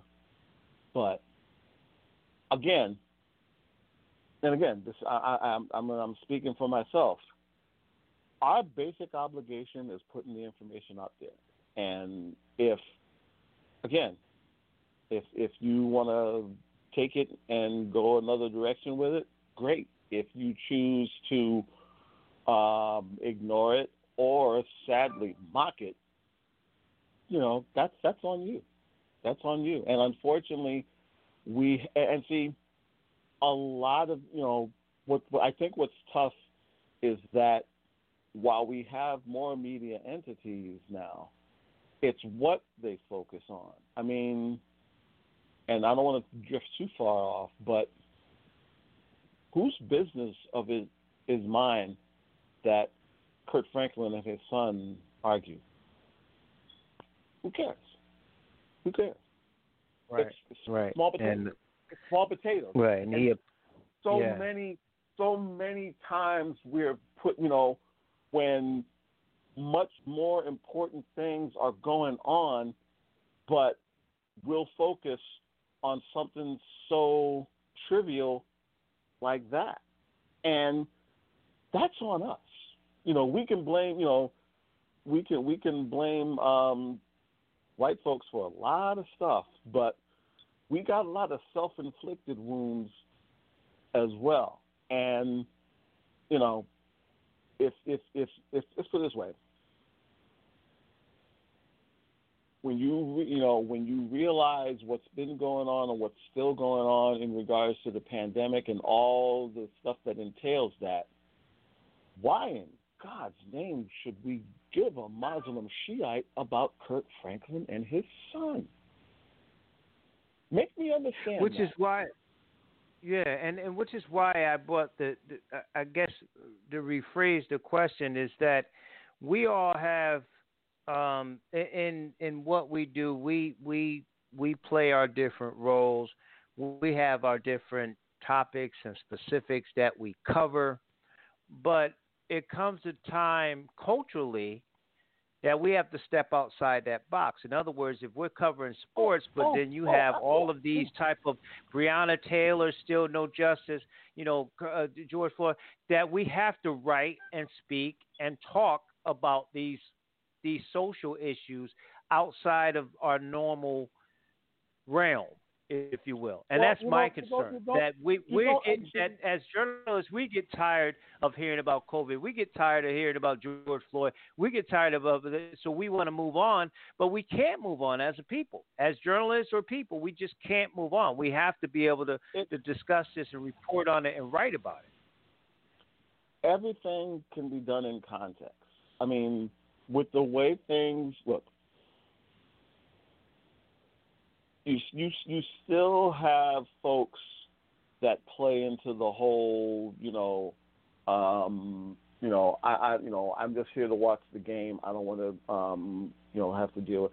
And let's be honest, sports has always been that release from the outside world. Growing up, they used to always call it, the candy store of information or what have you. I think especially now, there's no way to really ignore it. Now, again, my thing is, because look, here's the thing. And again, I always use myself as an example. When I was younger and was first starting to get into sports and made the decision to go into this field, you hand me a newspaper or whatever, first thing I do is, give me the sports section. And, again, I was younger and whatever. As you get older, you tend to want to see what some of the other things that are going on. I think, again, a lot of that, it's an individual. It's always going to be an individual choice for everybody. Not everybody is going to be, and I hate the phrase, but woke, so to speak. Woke, the whole thing of woke. That's a 2-hour conversation in and of itself. Because there's some people who are woke but don't have any common damn sense. But that's another conversation for another day. But if someone just chooses to be ignorant of his or her surroundings, that's on them.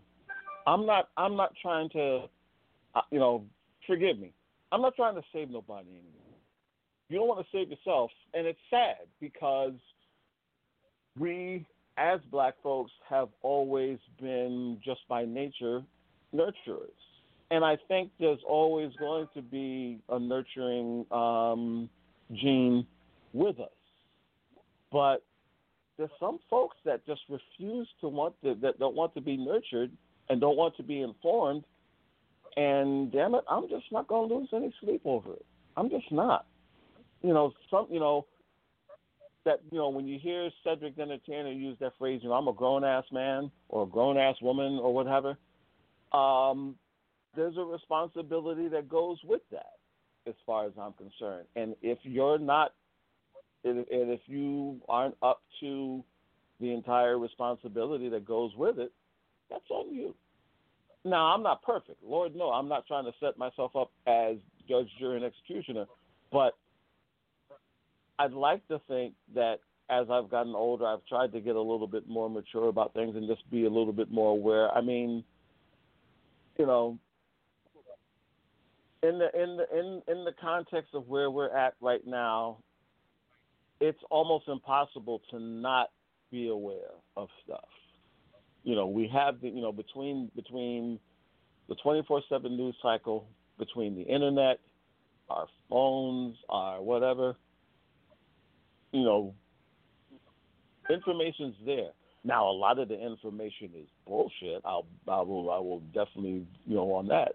But see, who's this? Who are we to blame? And you're not supposed to blame, but if folks look to focus more on the Franklin thing, and I'm not trying to beat up Kurt Franklin. That's a whole, but I'm just using it in the context. If folks choose to focus more on that as opposed to the controversy about the vaccines or whatever. Just to keep it in context, Gino Auriemma tested positive today for COVID. This was after he took his second shot. So again, take that for whatever it's worth. To me, that I'd be focusing a little bit more on that than other stuff. But see, right. Go ahead. And I get your point. We'll move on from this, but there's a lot of quality HBCU media outlets out there now, including yours, including ours, and even the circles that we're connected in. But we also, you hear the good news about money on the Benedict and Clark and all these other, Morgan State, all these people get, they're donating to HBCUs, trying to do the right thing or whatever, for whatever their agenda is, donating. And all the good news that comes out is very, very important. But I equate it to people who either follow pastors or televangelists or even read the good scriptures, the love of God, as opposed to reading and understanding Revelation, which is kind of doom and gloom.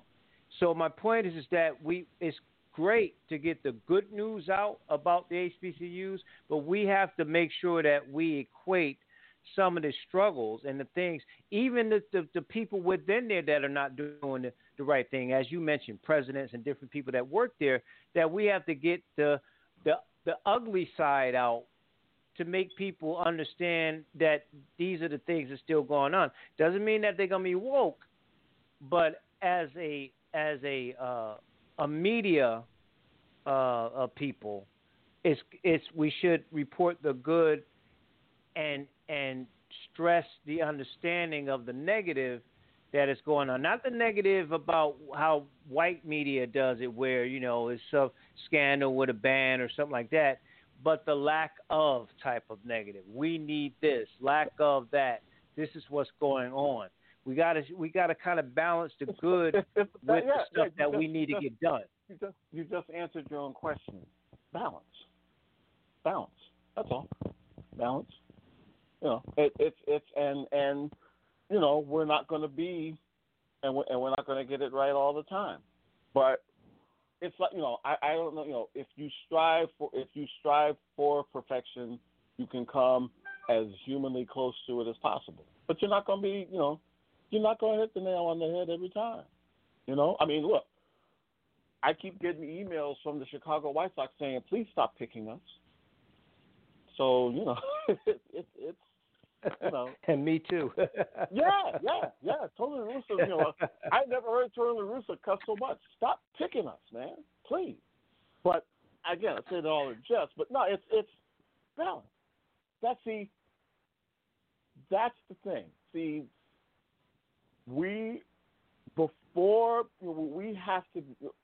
it's imperative for us as media outlets to have a balance. Now, do I know as much about women's soccer as I do, say, the NBA? No. Do I know as much about junior hockey than I do Major League Baseball? No. But see, when people ask me how am I able to retain a lot of stuff, it's very simple. It's something that I've done from young age to now. I read. I read as if my life depended on it because there is information. And again, we're all pre-internet folks. So having the internet to me is a wonderful guide. Now, yes, there's positives and negatives to it because the same internet that we use is used by hate groups and white supremacists and pedophiles and what have you. But you still, you still use it. It's still a tool, good, bad, or indignant. But yeah, end of the day, it's a balance. It's balance, and we're not going. And again, we're not going to get it right all the time. I'll be the first to tell you. We're not going to get it right. But again, I had a college professor years ago that just basically said, who, what, where, when, why, how. You do all those things, you'll never get sued, you'll never misquote anybody, and it will force you to be balanced and all of that. Unfortunately, in giving out information and then also, leaving out certain things, people don't adhere to those things. It's very simple. It's very, very, very simple.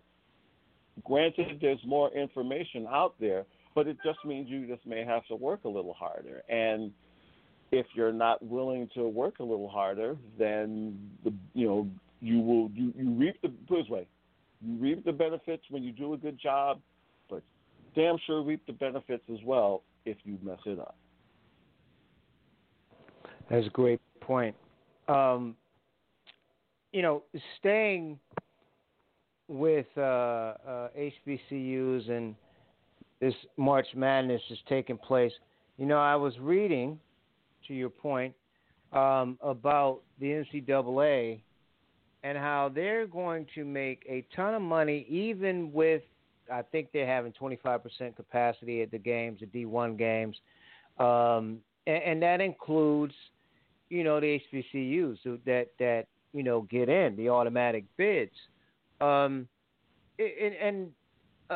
As we talked about with Dr. Bell and I talked about with you, we already had, some terrible conditions before COVID, and we're going to have it after COVID. And I understand these schools have to participate, certainly.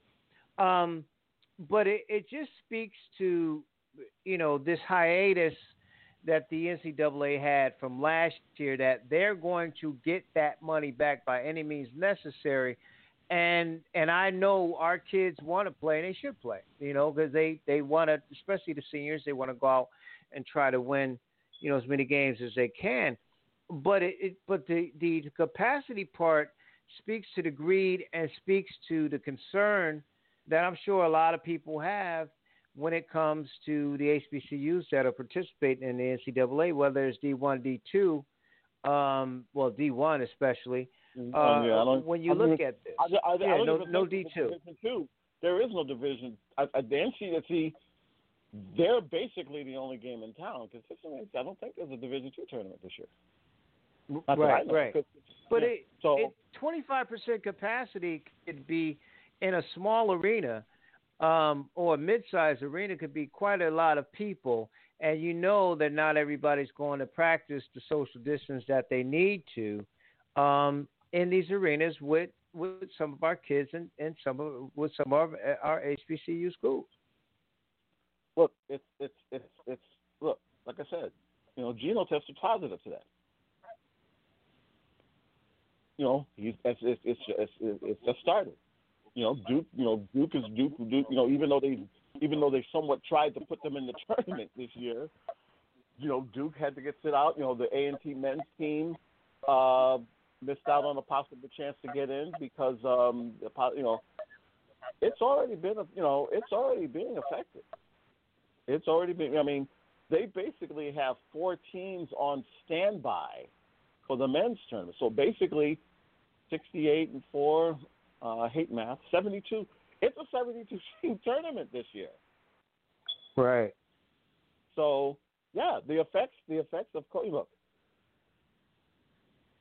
end of the day, if the pros can do what they do, the colleges are damn sure, especially on the basketball and football part, they're going to do. They're going, there are pay. To quote a line from the SMU 30 for 30, there are payrolls to be met, boys and girls.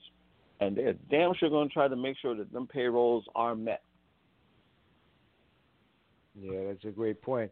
I was wondering if you thought about how, in this bizarre way, this new way we're in with COVID that some of the big weights have been taken out.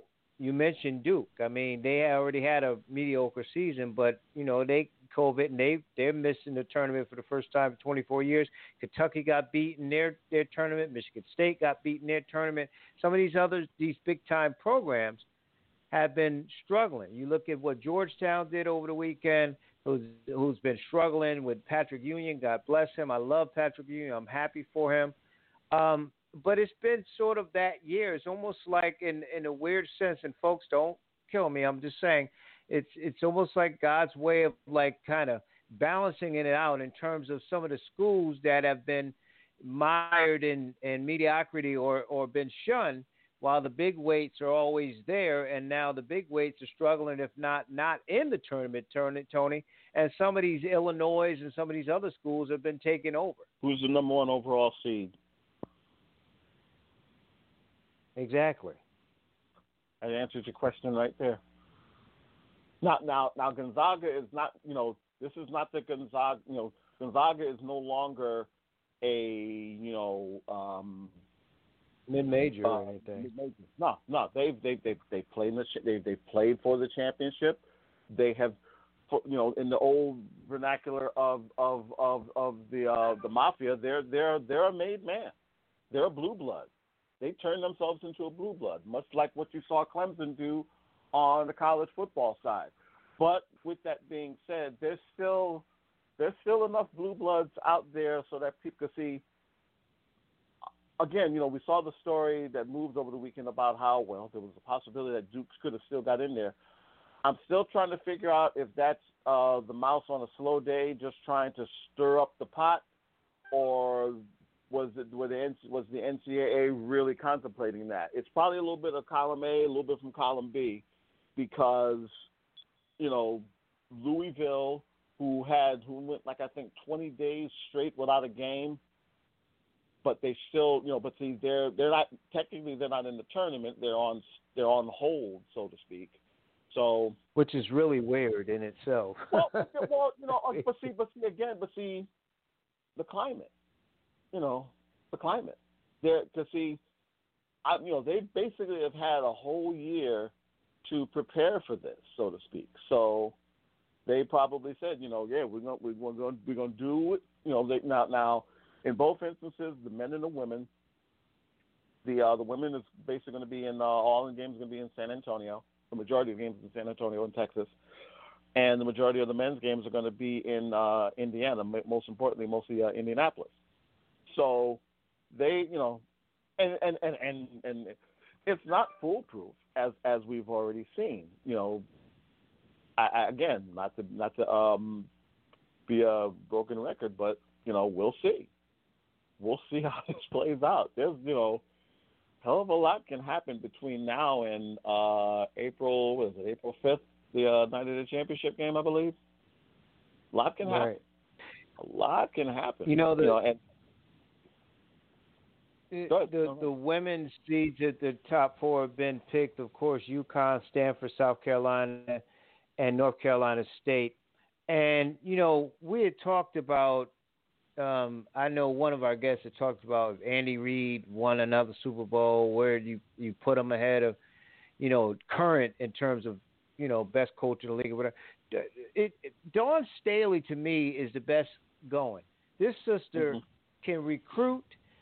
This team has no fear of anybody. They play in a very good conference in the Southeastern Conference, and they've handled UConn and the Stanfords and all those.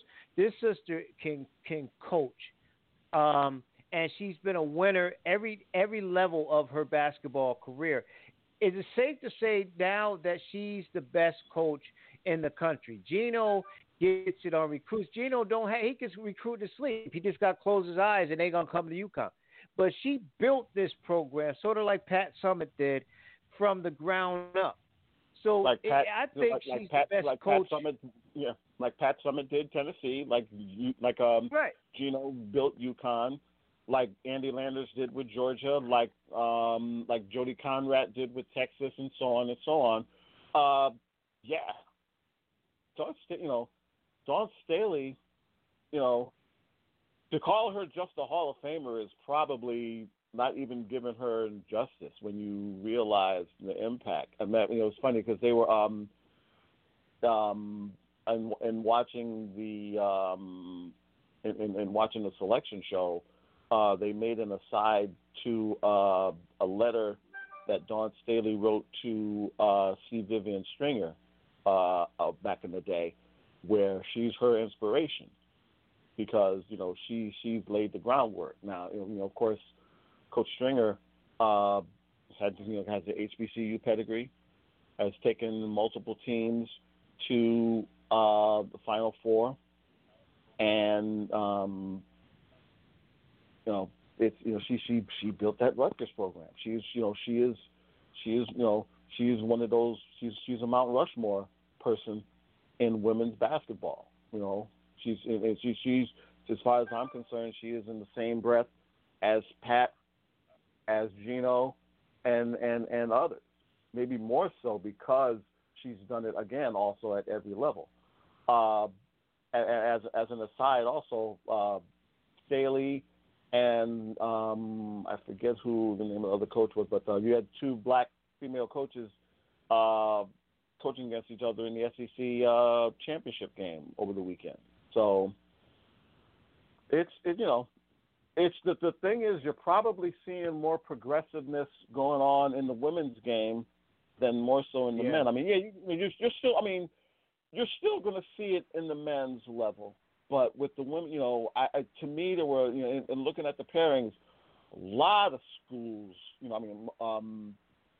Southwest Missouri State's back in the tournament, they haven't been back, I think, since what was her name, Jackie. When they made the run to the Final Four years ago, a lot of like newbies or teams that haven't been there in a while. The thing, being where I'm at down here, we tend to get a certain team in the upper part of the state shoved down our throat a little bit. But if you look at women's, especially on the Division I level, women's basketball, it's growing. It's growing, and it's growing in a positive way, because you're seeing other teams besides the Blue Bloods get in. There's South Carolina's always going to be there. UConn's always going to be there. Stanford's always going to be there. Lady Vol's always going to be there. And then you have like the Marylands of the world. The ACC schools. Carolina.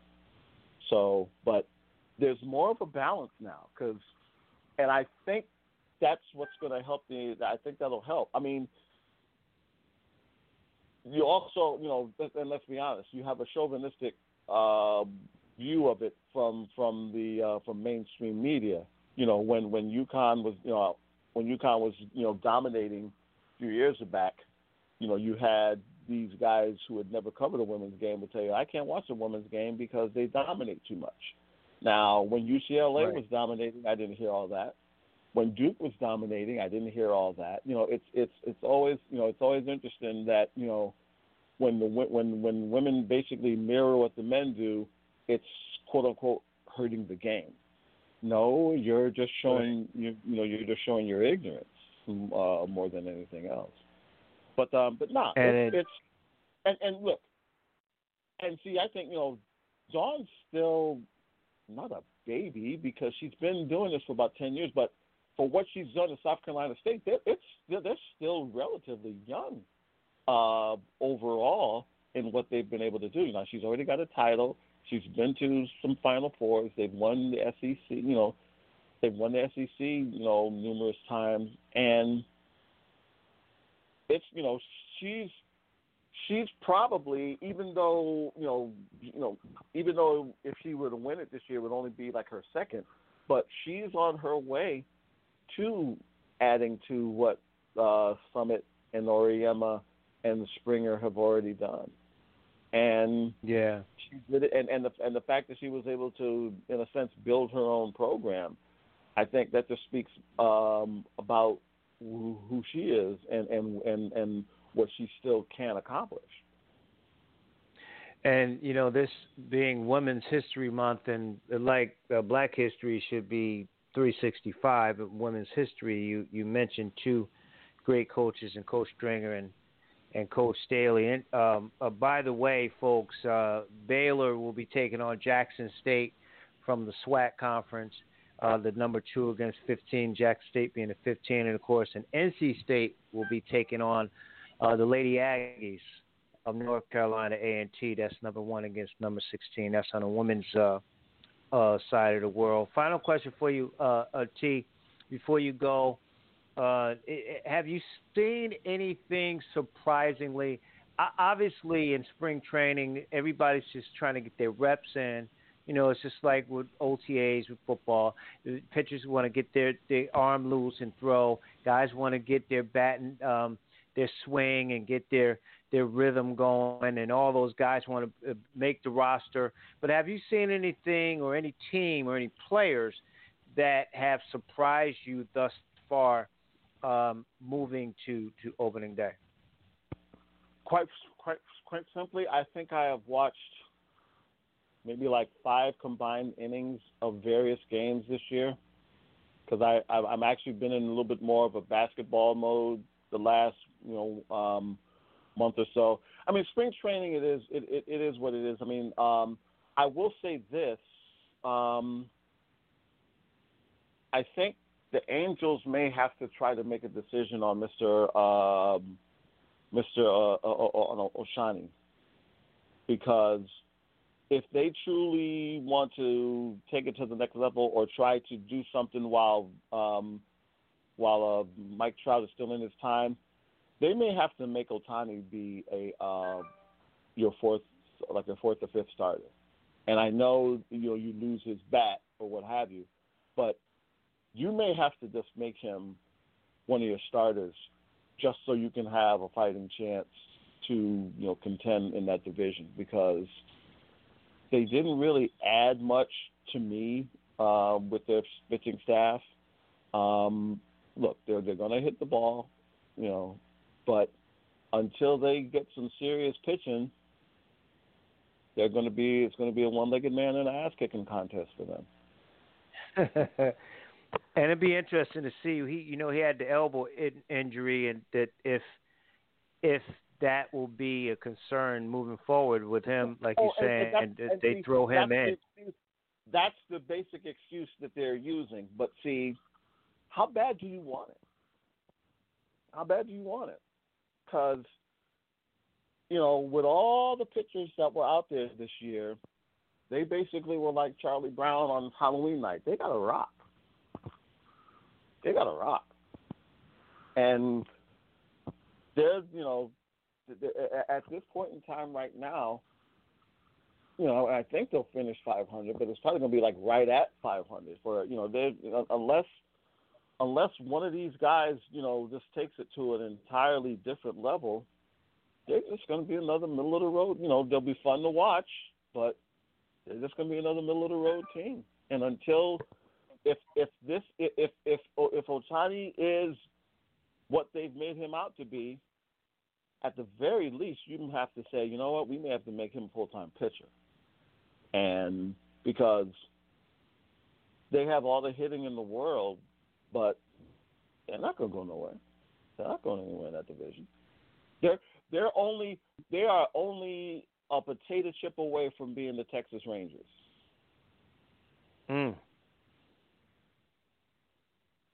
Yeah. I mean, you figure Astros Athletics competing for the title, the division, and that division, that's about it. Absolutely. I mean, in Seattle. And I'm waiting to see if Garcia.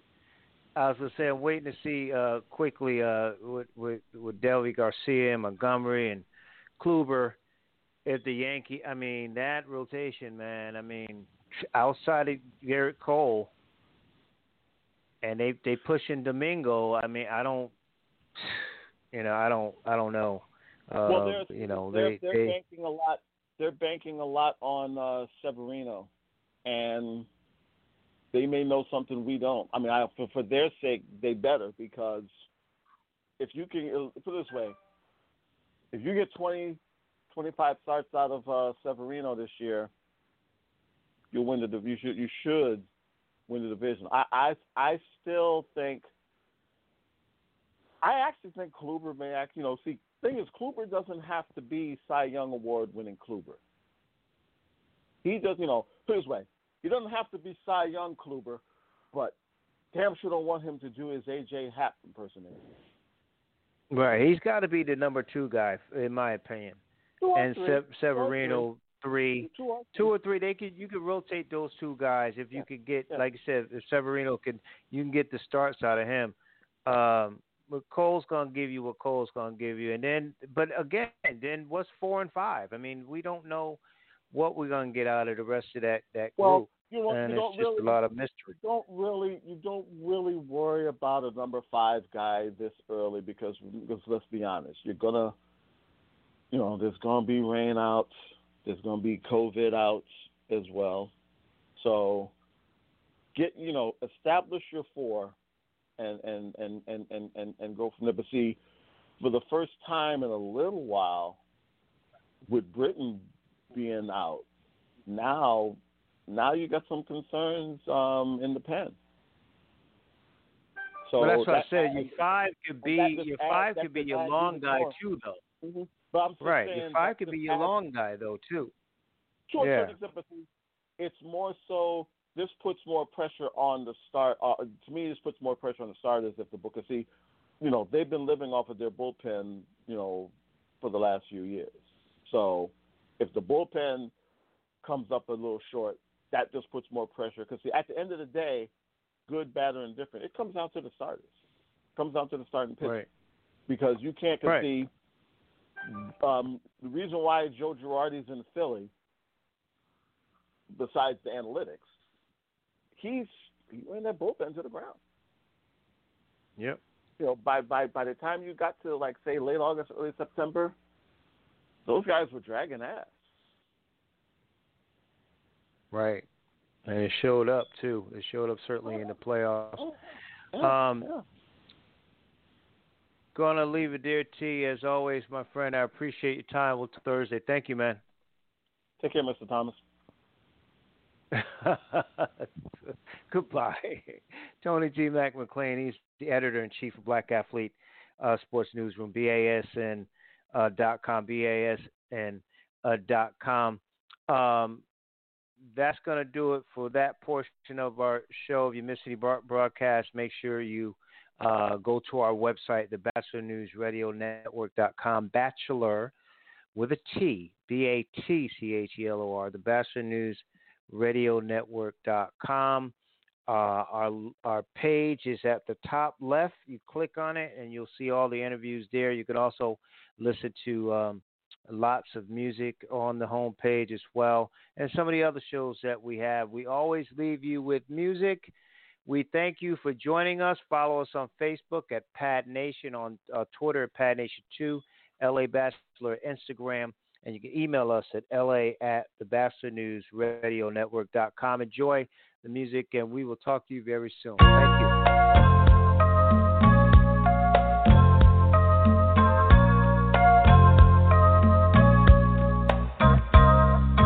I had some problems, and no one could seem to solve them, but you found the answer. You told me to take this chance and learn the way.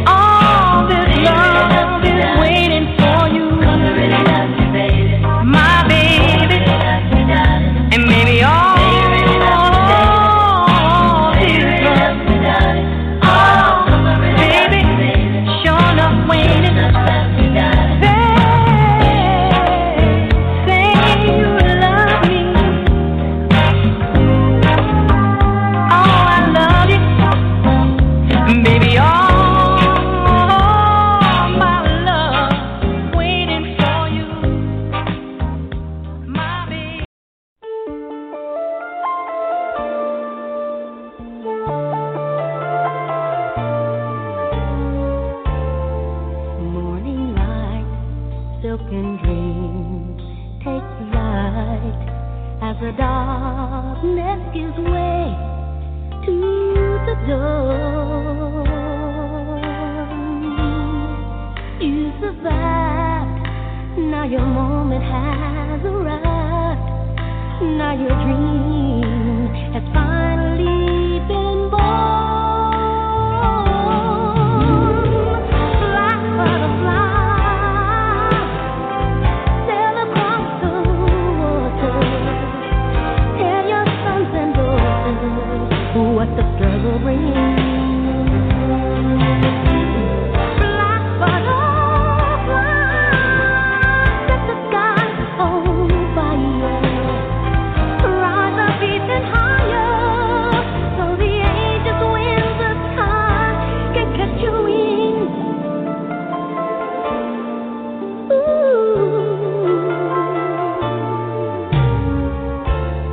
While you slept, the promise was unkept, but your faith was as sure as the stars. Now you're free, and the world has come to see just how proud and beautiful you are. Black butterfly, sail across the water. Tell your sons and daughters what the struggle brings. Black butterfly, set the skies on fire. Rise up even higher, so the wind can catch your wings. Let your courage lift your heart and send this soaring. Write the timeless message clear across the sky, so that all of us can read it and remember when we need it, that a dream conceived in truth can never die.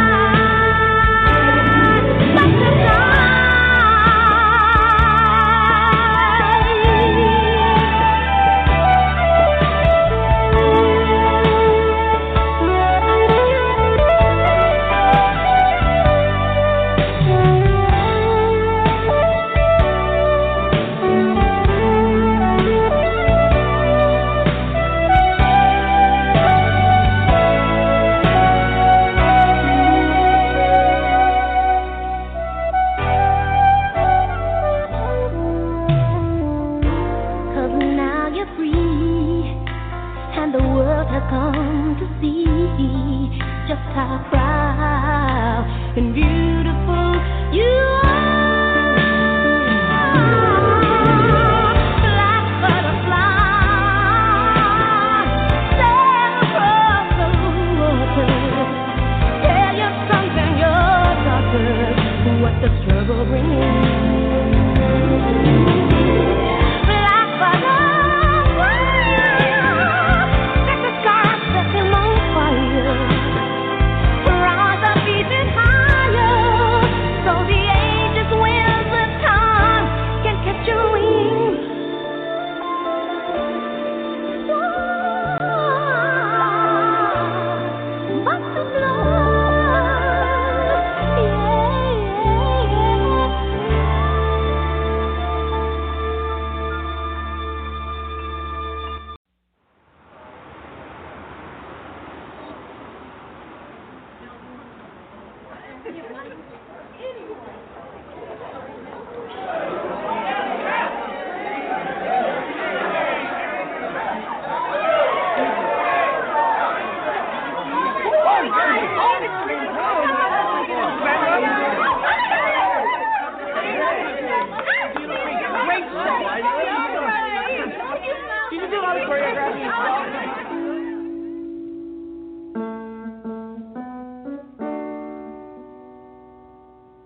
Luther! Oh, Luther! Are you out there? Nobody home.